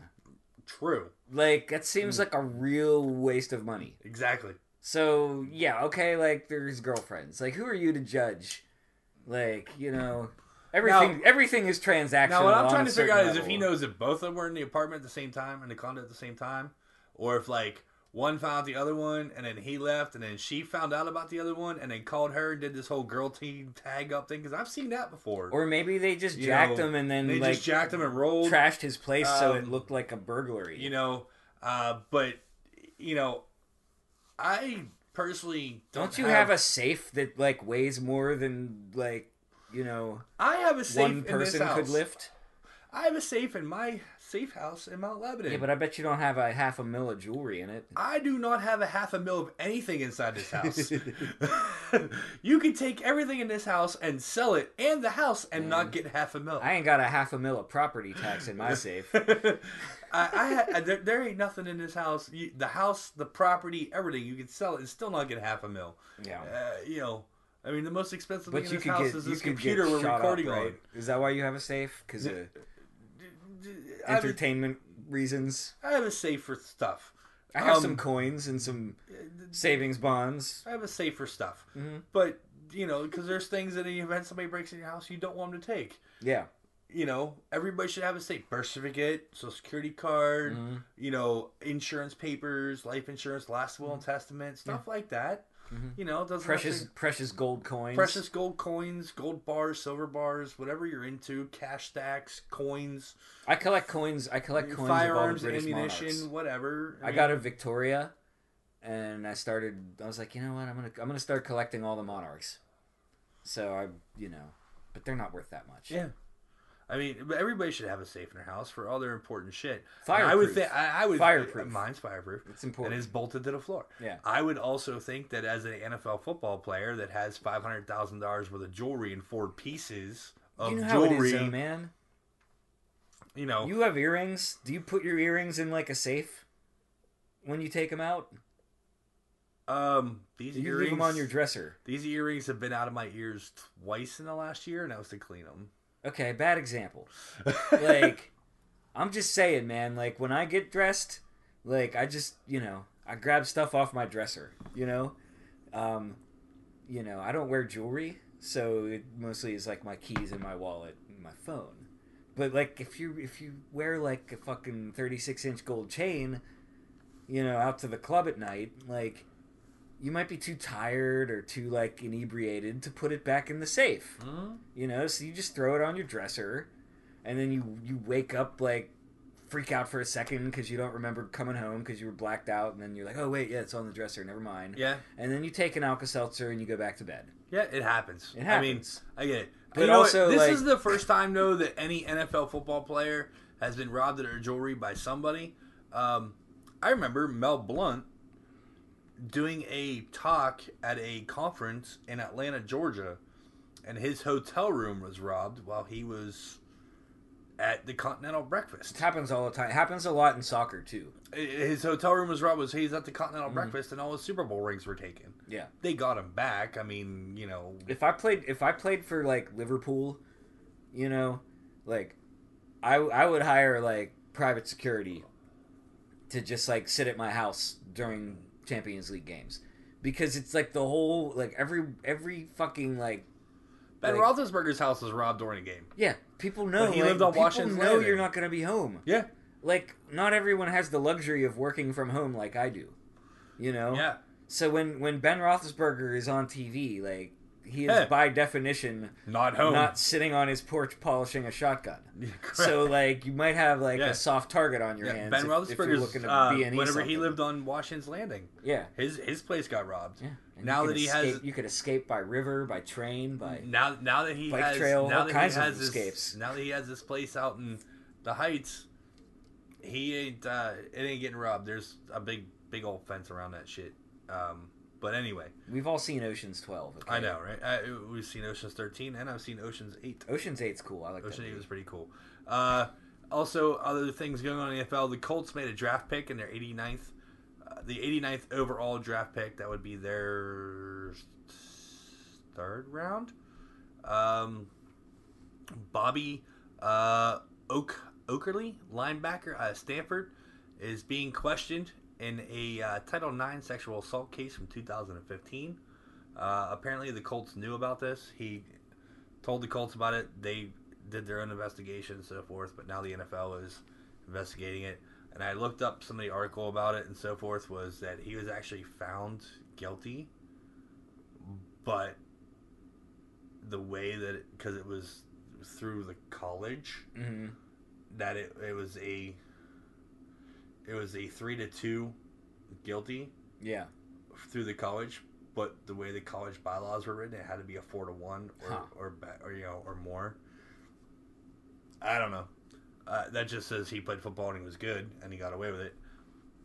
But the college rules are bad and but also not getting any better. But also, this is from 2015. Yeah. Things happen, stuff happens. I mean, people get accused, this, that, the other thing. I get it. I feel, honestly, personally, I feel bad for any stud sports athlete in any sport coming up right now, because they got to be careful when they're 16 years old and juniors in hockey, when they're 19 years old as a freshman in college, or 18 years old, freshman in college, whatever, baseball, doesn't matter. If you plan on going to the pros, you're going to have a microscope over you. Yeah. But You it's know- not hard, and like you have the opportunity to learn like sooner than your peers who Yes, don't play sports. and you can learn from other people's mistakes. You can, but I'm saying like, just be a gentleman, and don't put yourself in that situation. If you're innocent and someone accuses you, then like you got nothing to worry about. I see all these people like circling the wagons, because they're accused of something, and that just makes them look guilty, So don't do it. Like, it's a gray area. Well, guess what? Like, don't get in the gray area in the first place, And like this can be a lesson. And people who don't play sports, who don't have the same kind of Don't scrutiny, be an asshole either. Don't be an asshole either. But don't like, get in the gray area. You're gonna have a better chance of getting away with it. Unfortunately, because you don't have that microscope on you. That is true. So we're gonna move on from there and just leave that as don't be an asshole, be a gentleman, don't be a dick. The courts are fucked up. No and means no. no. There's a lot of fucking. No means no, and that's all there is to it. Yeah, exactly.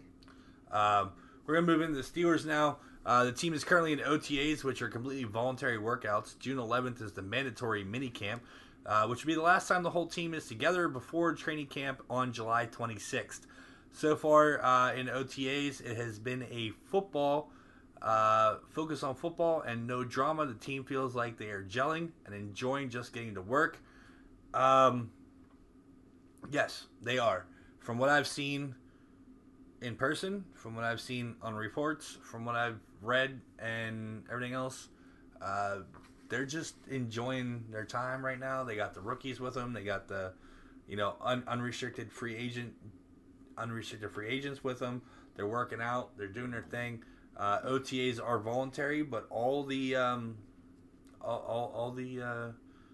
old guys are coming in. Roethlisberger's in there working out, throwing passes, getting in. Stephon Tuitt's working. You got Marquise Pouncey's working in there. These guys are just getting together and they're gelling as a team. They're doing their thing.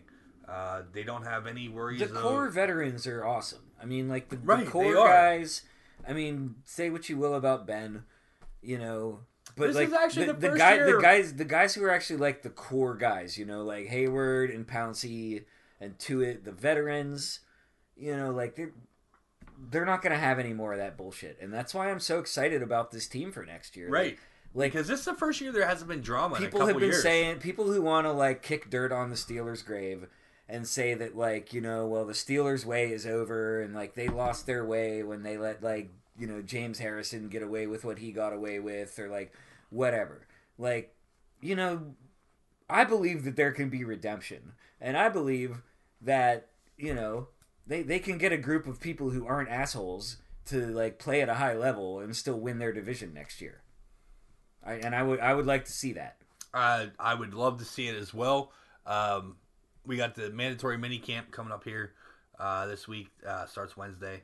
It goes through the weekend. And then after that, they get to go take their final family vacations, this, that, the other thing, whatever they got to do. They got about a month. Was it 6 weeks? No, more than that. Yeah, 2 months almost. 6 weeks. To go do their family vacations, do what they got to do. Make sure, hopefully, nobody gets in any trouble outside of anything stupid. But this is the first year that I've seen like Ben being a participant, a full participant in OTAs and stuff in a few years. Also in a few years, we haven't had any AB and Lev Bell. I ain't shop for OTAs. Fuck you. I get paid for it. Yeah, well, exactly. Type like, shit. And also, like, Because- I'm going to hold out or whatever else. Of the offensive skill position players, Ben is by far the like most experienced. Oh, yeah. He's the only one on the team left with the ring. The best resume. He's the only one on the team left with a ring. So, okay, but just on offense, like, I don't think the line needs his coaching expertise No. at all. No. But these, like, young receivers and running backs, like, they They need to work on timing. having him Yeah, they need to work on timing. throwing balls in practice. even when it's Now not these guys aren't mandatory. going full pads; they're going helmets. You know, they're just helmets right now. And I rode down the bike trail past the facility on Friday. how'd that go for you? Didn't see anything. Didn't see any. You know, if they're practicing, there's usually a few autograph seekers that hang out on the bike trail, or you know, there's like a bench like right near where the players' exit is conveniently. But yeah, I didn't see anybody. It was about it was Friday evening, so they're probably, you know, Done for the day. done for the day. I mean, they held their team building down at Top Golf. Yeah, I And saw that. they had a whole floor rented out and so forth. You know, they were getting their golf swings in, hamming it up, enjoying their time, so forth. It looked like they had a good time. They do it every year. They've done Dave and Buster's. They've done what was it? They did the one year they did rowing out at North Park. Oh, cool. You know, they did well because North Park has the What, the Venture Outdoors kayaks? the kayaks, and they also have the zip lines. Oh yeah. Yeah. I haven't been out there in a while. Yeah, so they were doing that. Some of my friends are really big fans of the OTB.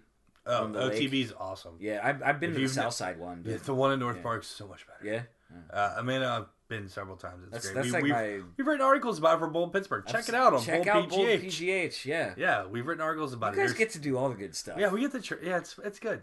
It's awesome. My like dining aspirations are basically like reading Bold Pittsburgh and then just going to Amels when I get a night off, because that's where we like to go, man. That's our place. Matt reads Bold Pittsburgh. Hey, babe, why don't we try to do this? Oh, that sounds good. Where's it at? How long do I need to get ready? Fuck it. We'll just go to We'll Amels. just roll down Sussex Avenue. We'll just walk to Amels. Yeah. We'll Uber home. Yeah, We're that's good. basically it. We went, we went there Sunday, and yeah, it was fantastic. Hey, when the owner gives you a ride home, it's always even better. Yeah. Or when the owner says, "Hey, you guys want to go to the VFW?" You're like, "Sure." We left at the same time. We left at the same time as Mike, but because I drove this time, like I didn't need a ride. Right? That's always good though. But So a little more with the Steelers. How about Juju just being a ham, man? He got a DM in Twitter, Instagram, or whatever it was. Apparently, this kid, male, broke up with his girlfriend a week before prom. mm-hmm. It was like, "Hey, my girlfriend broke up with me. You want to go to prom?" I love that. And he's like, Of course. "Sure." Now, and they got the matching velvet suits. And then Juju released his own video on his own channel, and I watched it today. He's like, yeah, he goes, I put some money out for this. He goes, 10 grand total. He goes, we got the matching fly suits. He goes, we had to keep these. He's like, the shoes, they were like 2G's Gators, Hey, I pulled it's on Speaking Juju, of Gators. right? And, Juju threw out some of his own money on that shit. Yeah. And he's like, hey, he goes, and the group that he was supposed to be with his girlfriend, Juju took care of the limo and the dinner and whatever else, and they went back, and CB apparently held their prom at the school. Lame. But anyway. Right? Ours was... That's like how they so do it on much better. TV. That's how they do it on TV. Yeah. You know what I mean? Like, you watch like a movie and it's just like, yeah, like the prom is in the gymnasium, but like everyone around here like we don't do that. We go on boats and shit. Well, CB they held their shit in like the gymnasium and shit, but whatever. Well, so the thing here's what was interesting to me about that. I feel like at my high school in 1998, like if a guy had brought another guy as his date, like even if that guy was like a fucking Pittsburgh Steelers like star wide receiver, like if I had brought Yancey Thigpen to my prom, like they just would have called me a homo and kicked my ass. And then Yancey like that's Thigpen like would a have sign never... of how much progress we have made as a society. And then Yancey Thigpen would have never played another down in Pittsburgh again. Yeah, he would have been like in like the Cordell Stewart like rumor wagon, basically. Yeah. Like I'm so glad that we're at a place in our society where like a 17-year-old can bring an adult grown ass man. A 21-year-old grown ass man. 22-year-old kid. He's 22. He's 22. He's he's 22. He's old enough to go to jail for the rest of his life. He's a kid, though. I mean, he's 22. He's a young guy. Okay, he's a young guy. But like like flip the coin then. When I was 22, I did not have the fucking nerve to go to a prom. Okay, I would have ended up on Megan's list just for thinking about it. Okay, so this is what like happens when you've got Juju money. You get to like ignore like, you know, standards of propriety when it comes to, like, you know, adults at proms. And the best part Because I went to prom as a 19-year-old, you know, because I was a year older than my date. And, like, I see shit on social media that's, like, fucking wrong. Well, we just talked about, was it last episode or the episode before that we talked about North Catholic prom?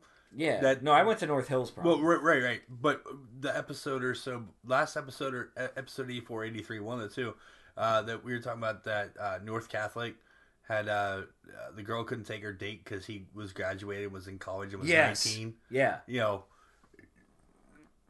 so normal people, and then you say, Juju's my date.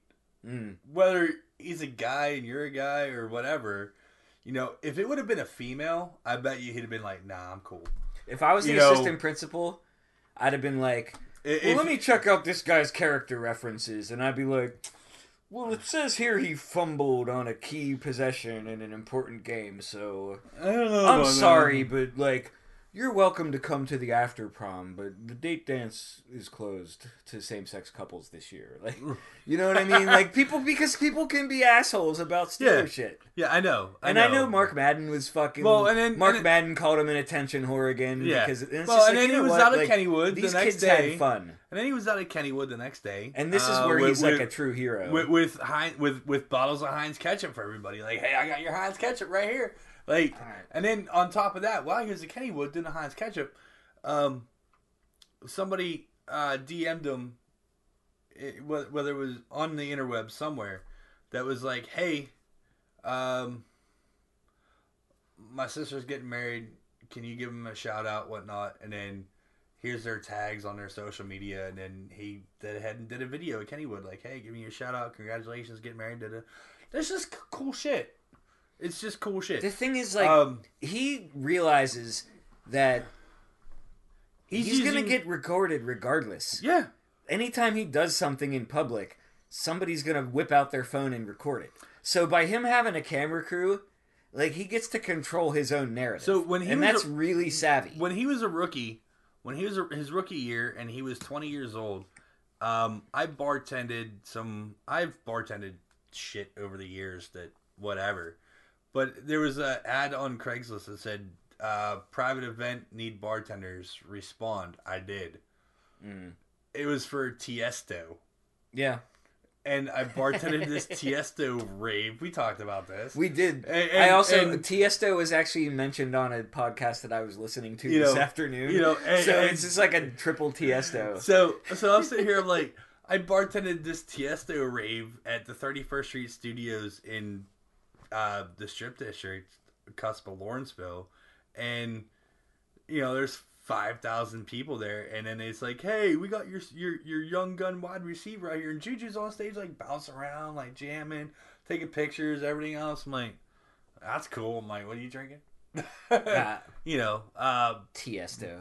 But I mean, he's hamming up, he's enjoying it, he's doing it the right way. I hope that he learned from his predecessor in the number one wide receiver position to not be a dick.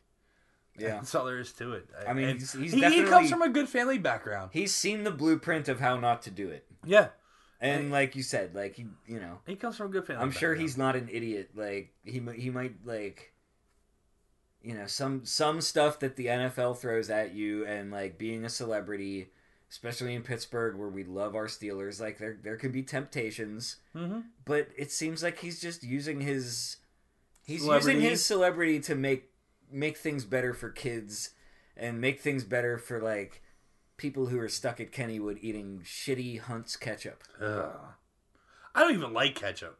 And also, like, there are so many better. They have so many better toppings at the Potato Patch. Cheese. If you're getting ketchup at your Potato Patch fries, like, it's only acceptable to get ketchup if you're dipping them in the cheese first and then in the ketchup. Like how I roll when I go to the O. Which, like, Juju, have you done a video yet where you eat a bunch of O fries? Because you should do it. Juju, have you done a video inside the bathroom of the O? Don't. No. First of all, you'll have to pixelate all the graffiti. Your post-production budget is gonna, like, be severely stressed by how much pixelation you would have to do filming at the O. That is Just true. saying. All right, that's enough of football right now. Let's move on to And some social baseball. media. We're talking basically like social media. Yeah, we were. Now we're gonna move on to some old school media. So I'm gonna skip that. We'll finish with that. I'm gonna skip down to. Good. I'm gonna skip down. So I can get all pissed off before I drive home. Exactly. Great. It makes you go home faster. We're just gonna talk about Major League Baseball in general right now. A few key things going on here in baseball. Kutch. Kutch got injured avoiding his teammate. And he's done for the season. Done for the season. ACL tear in the left knee. Sucks. When I heard about it, I thought it was going to be worse to see than it was. You know, it didn't look that bad. It didn't look that bad. But you know what? When I heard like Kutch tore his ACL, I was just like, oh my god, I'm not sure I want to watch this. And it was just he zigged when he should have zagged. Yeah, that's all it came down. And that's weird about tendons and muscles in your body, because I've totally tore up some shit where I'm like, I did that much damage and all I did was wake up. Damn it. No, but I mean, seriously, it didn't look that bad, but it was. You have the Orioles had the number 1 pick overall for the Major League Baseball draft. They took catcher Adley Rutschman out of Oregon State. Huh. When are the people of Maryland gonna learn about dudes named Adley? I mean, you know, like former Governor Adley Stevenson, who was removed from the vice presidency for corruption that had nothing to do with Watergate at all. Yeah. Well, I mean, okay, minor details. Go off Orioles. You just go off. And then Kimbrel signed with the Cubs, 3-year, $47 million. That's closer deal right there. That's nice. 3 years, $47 million. You pitch 15 pitches a game every 2-3 games. But it's high leverage. Yeah, it's definitely high leverage. And I'm noticing that the 4 and 5 out save is becoming much more common. Well, we almost had one today here in Pittsburgh. Yeah. We almost had one today in Pittsburgh. I can't believe that we needed one. We beat them pretty well. Yeah, but there was the opportunity that they could have brought Vasquez in the 8th, and they didn't bring him until the 9th, but they brought him in the 8th. They didn't bring him until 9th, but they could have brought him in the 8th. Here nor there. And then how about Dallas Keuchel? Yeah, and Kimbrel too. This pitching, the shoes have finally dropped, and all the free agent pitchers that the Pirates were supposed to sign are now not on the Pirates. Well, the Pirates weren't supposed to. We knew the Pirates weren't going to sign them, but the Pirates could have signed them. But everybody stayed away from these two guys because they would have had to owe draft picks if they would have signed them before the draft. Yeah, they would have had to owe draft picks to their team that they were holding out on. Right. So now that the draft is over, now the draft's over, all the dominoes are going to start. All the dominoes are falling now. So Kimbrel's signed by the Cubs. Keuchel is signed by the Braves. I have in the notes because I wrote these yesterday. Yanks and Cards were in the mix, but the Braves ended up getting them. He didn't even make it to Pittsburgh today. He'll meet him on the road. Yeah. Or if Atlanta is going back to Atlanta for that matter. Here nor there. He'll pull up beside the pirate ship on like a little dinghy. And they'll like throw down a lifeboat for him. Because they're pirates, damn it. Right? And that's how they roll.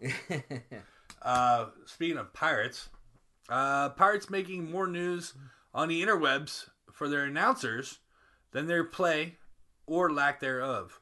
Steve Blass made headlines around baseball world with his comments of jewelry and stuff, and how your player how your players like that back in the day. And then Greg Brown interjected in regards to Ron Asuna Jr. Last week, Greg Brown and John Wehner took heat for comments that Derek Dietrich, his grandfather, was rolling over in his grave. Seriously, because of his demeanor of his home run trots. Seriously. So I worked that game, and we talked about this last week, how I really felt like, for the first time in my life, that like a baseball broadcast was like not targeted to my demographic. And I love John Wehner. I think he's the best announcer the Pirates have. Like, I love his Carrick references when they asked when they ever put John Wayne or Bob Walk together? No, because like they're both analysts. So I mean, they might do it in spring training where they like sort of like play around with the booth a little bit and sometimes incorporate Doc Emmerich even. But like Wayne, it's always Wayner is paired with either Joe Block or Greg Brown, but not for home games because Steve Blass, you know, he's only doing he home doesn't games. travel. He's only doing home games, and he does short trip games. But my favorite Wayner line was when they're talking about different stadiums backdrops. And Greg Brown asked him if there was a certain park that had like a better backdrop than the other that like you could see the ball better. And he goes, "Yeah, I would have to say Volunteers Field in Carrick." Which like, you know, like that's like the back way to my parents' house. So I'm just like, I know where that is. Yeah. Like I've been there. Yeah. I've drove past it. But anyway, like that stuff about Derek Dietrich, I was like, this is a little over the top. I almost felt like I was watching wrestling. When like, you know, like yes, we get that The Rock is supposed to be the villain. But, like, it seems to me like Jim Ross is just going a little over the top. You know, calling him out for being, like, too cocky and, like, raising his eyebrow and, like, flexing before he drops the people's elbow. You know, but, like, this is baseball and not wrestling. And I just felt like it was really over the top commentary. Now, I was also supposed to work the game where Blass was talking about Ronald Acuna's, like, jewelry. But I had to call off. So I didn't actually see that game, but I read the comments.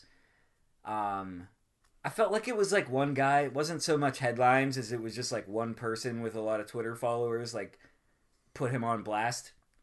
They turned it into a whole.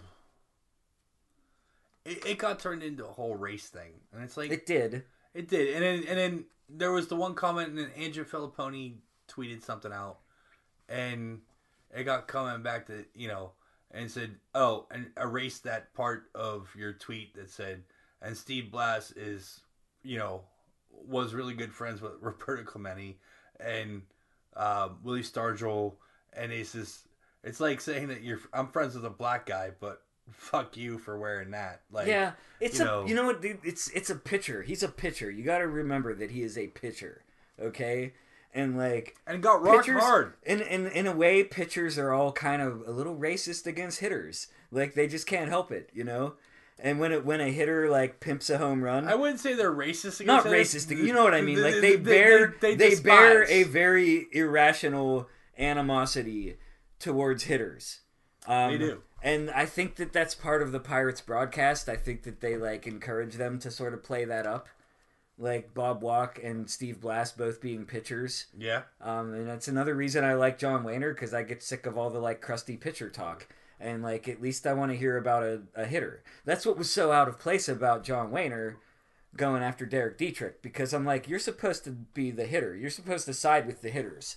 Like the Pirates already have two guys who have problems with like everything that a guy would do in a batting cage or on his way to first base after hitting the ball into the fucking river. Okay? Yeah.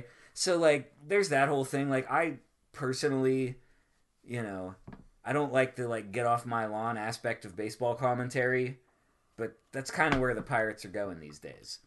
And I don't think it was, like, racial so much as just, like, I don't like hitters. It got turned into racial because it's the time that we're in right now. That everything's getting turned around. People say flashy this and flashy that. Yeah. And often that is just code. Like, guys who wear jewelry.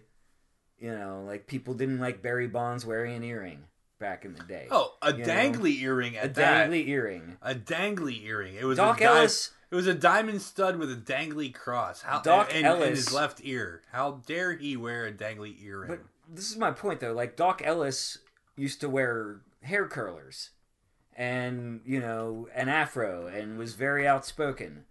And Steve Blass talks all the time about how much he loves Doc Ellis. Yeah. I think part of it is the fact that they were teammates. And also, it's like that pitcher fraternity.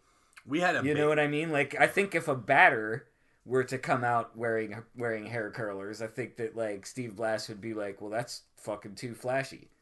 Yeah. And I don't think it's racial. I think it's just, like, I'm an old, crusty pitcher, and you're, like, a man in his early 20s who hits the ball for a living, and, like, we just don't like your types. I mean, Steve Blass also busted on Bryce Harper. Yeah. You know, he's like, this kid comes up to bat. He hits a home run. He's one of the cockiest sons of bitches who you know, I've ever seen play ball. He is. And he more or less deserves it, but he's really good.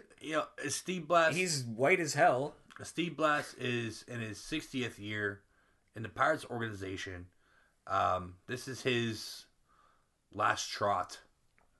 His last walk to the mound. And it sucks to see someone try to cast him in this light in that way. Yeah, it does. Like I said, the get off my lawn, these young guys are too flashy, that sort of commentary, you're losing me with that.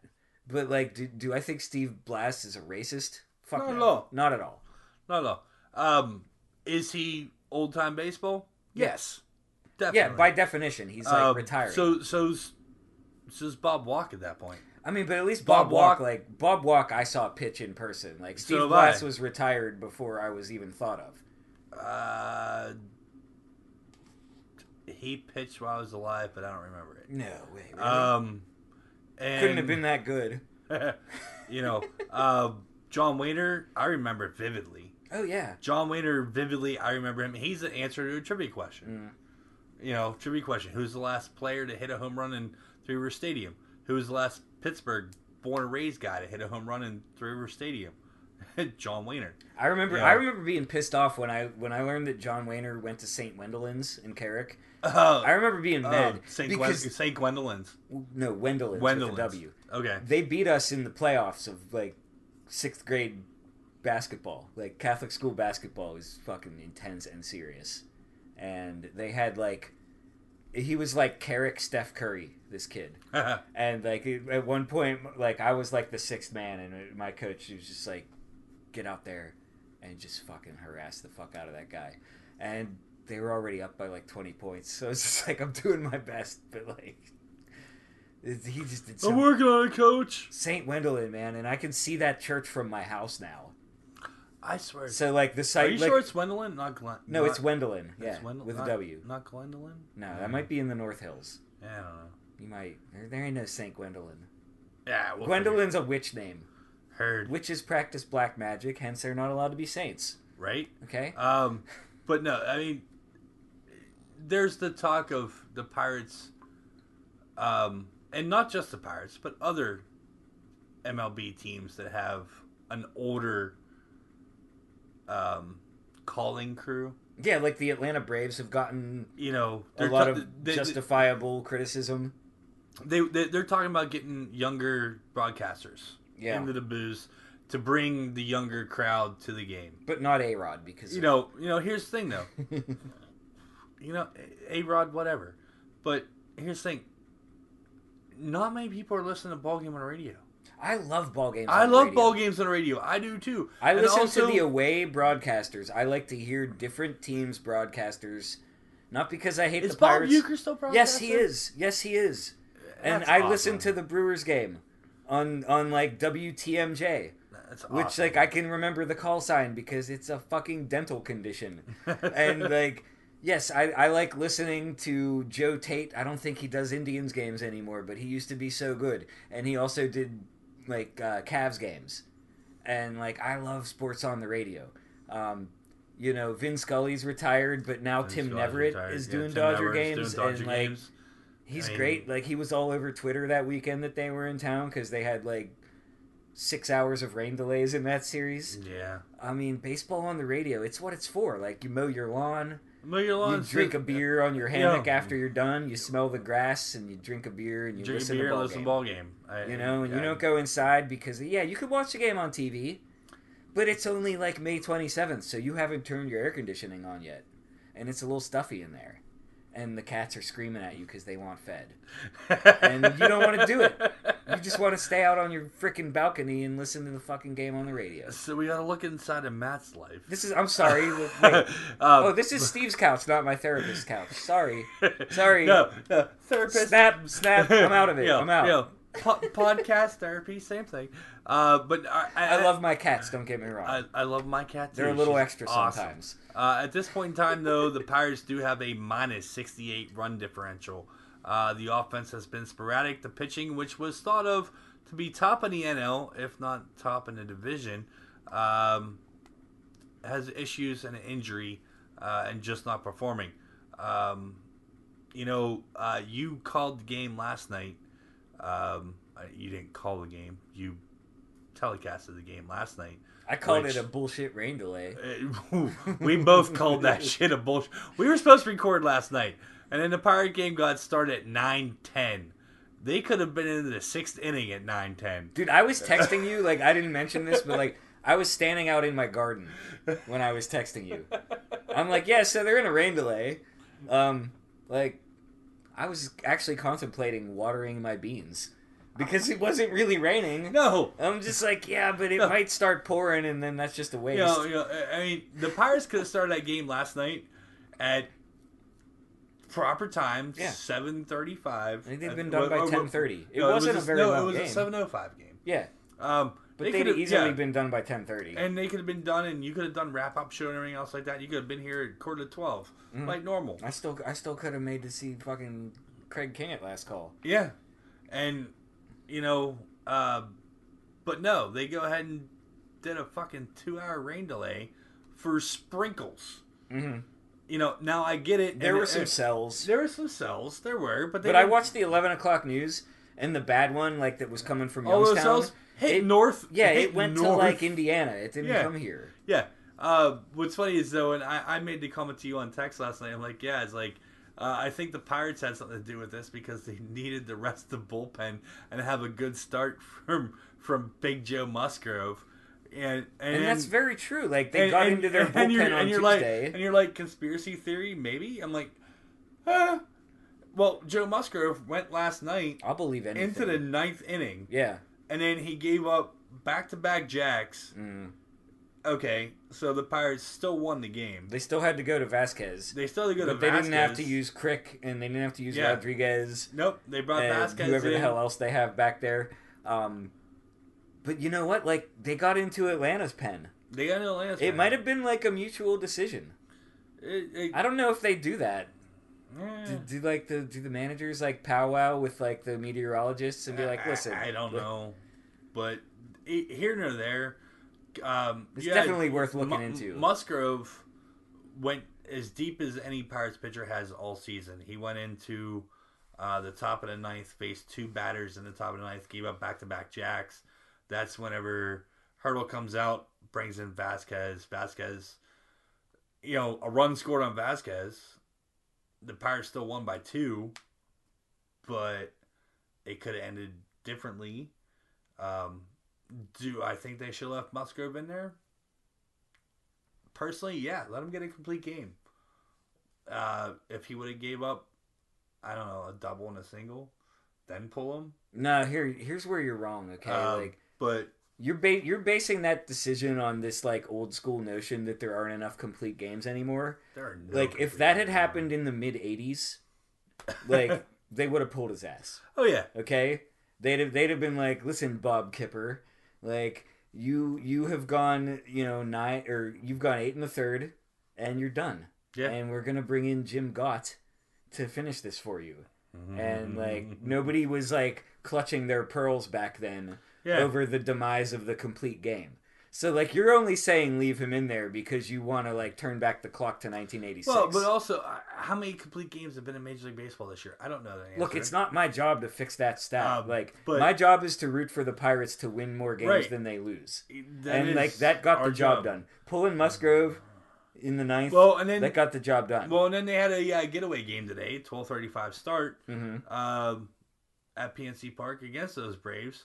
And Chris Archer had like the best start of his Pirates career. Yeah, that was awesome. He had 12 Ks? Something like that? 12 Ks around there. Pirates won again. They take the series from Atlanta.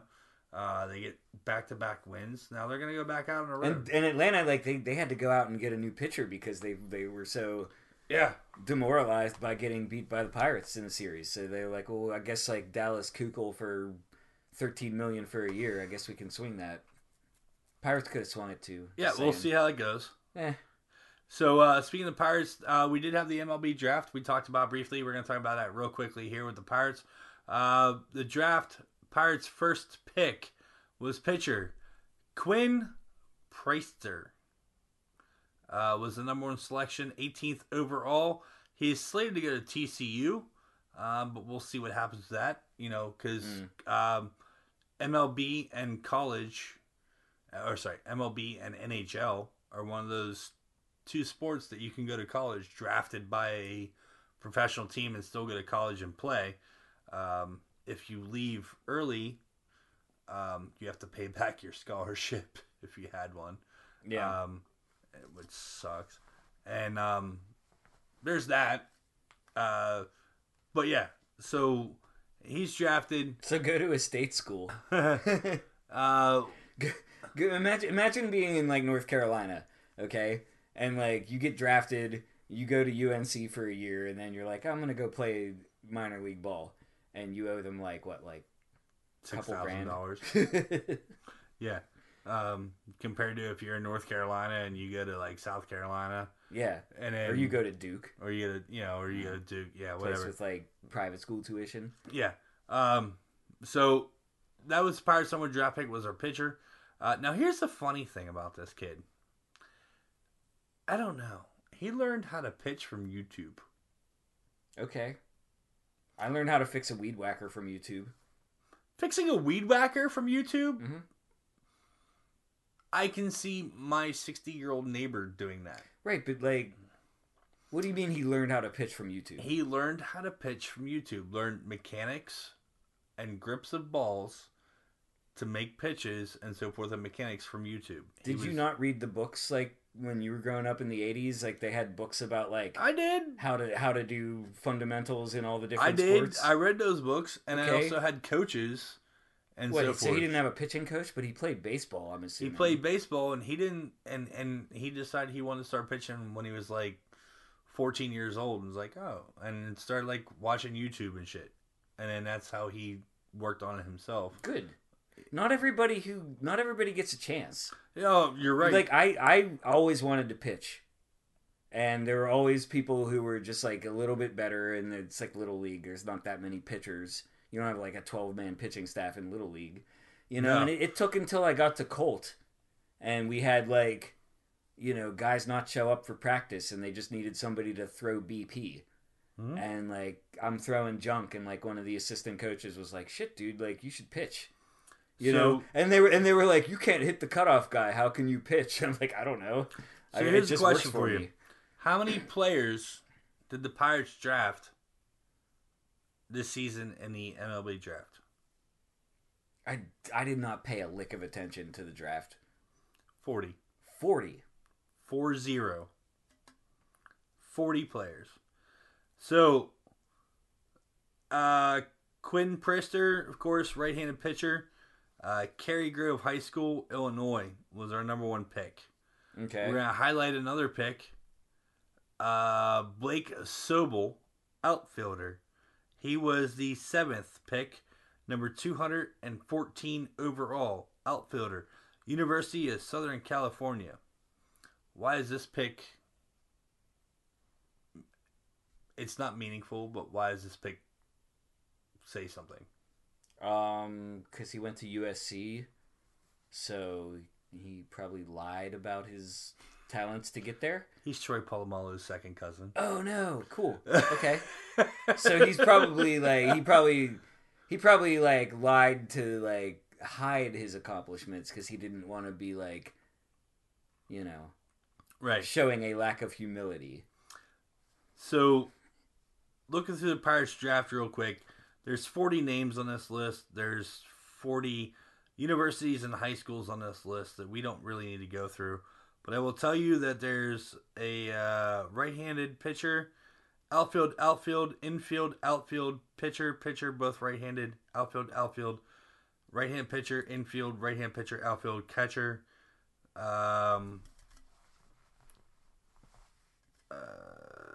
What was that one? Offensive opening player, infield, pitcher, catcher, right-hand pitcher, catcher, second baseman. outfield and second base, right-hand pitcher, infielder, outfielder, left-hand pitcher, catcher, right-hand pitcher, catcher, right-hand pitcher, infielder, outfielder, infielder, catcher, outfielder, left-hand pitcher, right-hand pitcher, right-hand pitcher, outfielder. Looks like they went heavy on the right-hand pitchers. Yeah, well. And that was from the Pirates Facebook page that they sent out, and I just screenshotted it and then pulled it up. It has all the names on there, where they're from, universities, high schools, this, that, the other thing. They're going to get into the system. They're either going to go to college and finish college and then go into the system, or they're going to skip college and go into the system. Here or there. You've been watching any of the college World Series? College World Series. Actually, I've been watching more of the women's softball College World Series than anything. That girl from Alabama is wicked. Yeah. She's projected as the next Jenny Finch, and you know what? Hey man, I've played slow pitch. Like I want nothing to do with the junk that they throw in these NCAA games. Like I said, I mean, in high school we played against our girls' fast pitch team and the boys' baseball team, and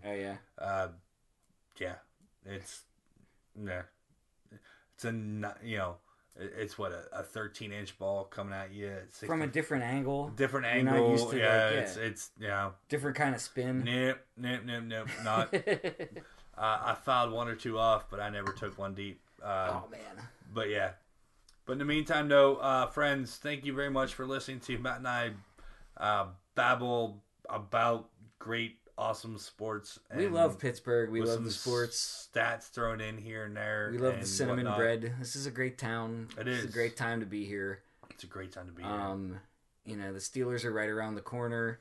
Glad we got into them today, but like, you know, I don't want to get enjoy your summer. Football means summer's over. Yeah. I don't want to get into God's sake, too hard. Do some Pirate stuff, even if you don't like go to games because you're boycotting. Yeah, like watch them on TV. Listen to a game on the radio while you're smoking a cigar. Your brain can get us out of this. I'm going to the bathroom. All right, folks. Thank you very much. It's been a great record. Matt and I will be back next week with episode 86. We know what that's going to be about. And then we'll talk to you folks about what's going on in the sports world, local and national as well. Thank you very much for listening to us. Enjoy yourself this week. Have a great week. We'll be back next week with episode 86. Hey, Yins. Thanks for listening to Bold Sports. You can always listen at Sorgatron Media on Stitcher, iTunes, or wherever you love to listen to podcasts. Make sure to catch us every Wednesday for your recap and breakdown of your favorite local sports and news of the weekend with the upcoming game expectations. You can contact us at Steve Fernald on Twitter, at MMTacey on Twitter, or at BoldPGH on Twitter. Hashtag Bold Sports. Bold Pittsburgh on the Facebook or boldpgh.com.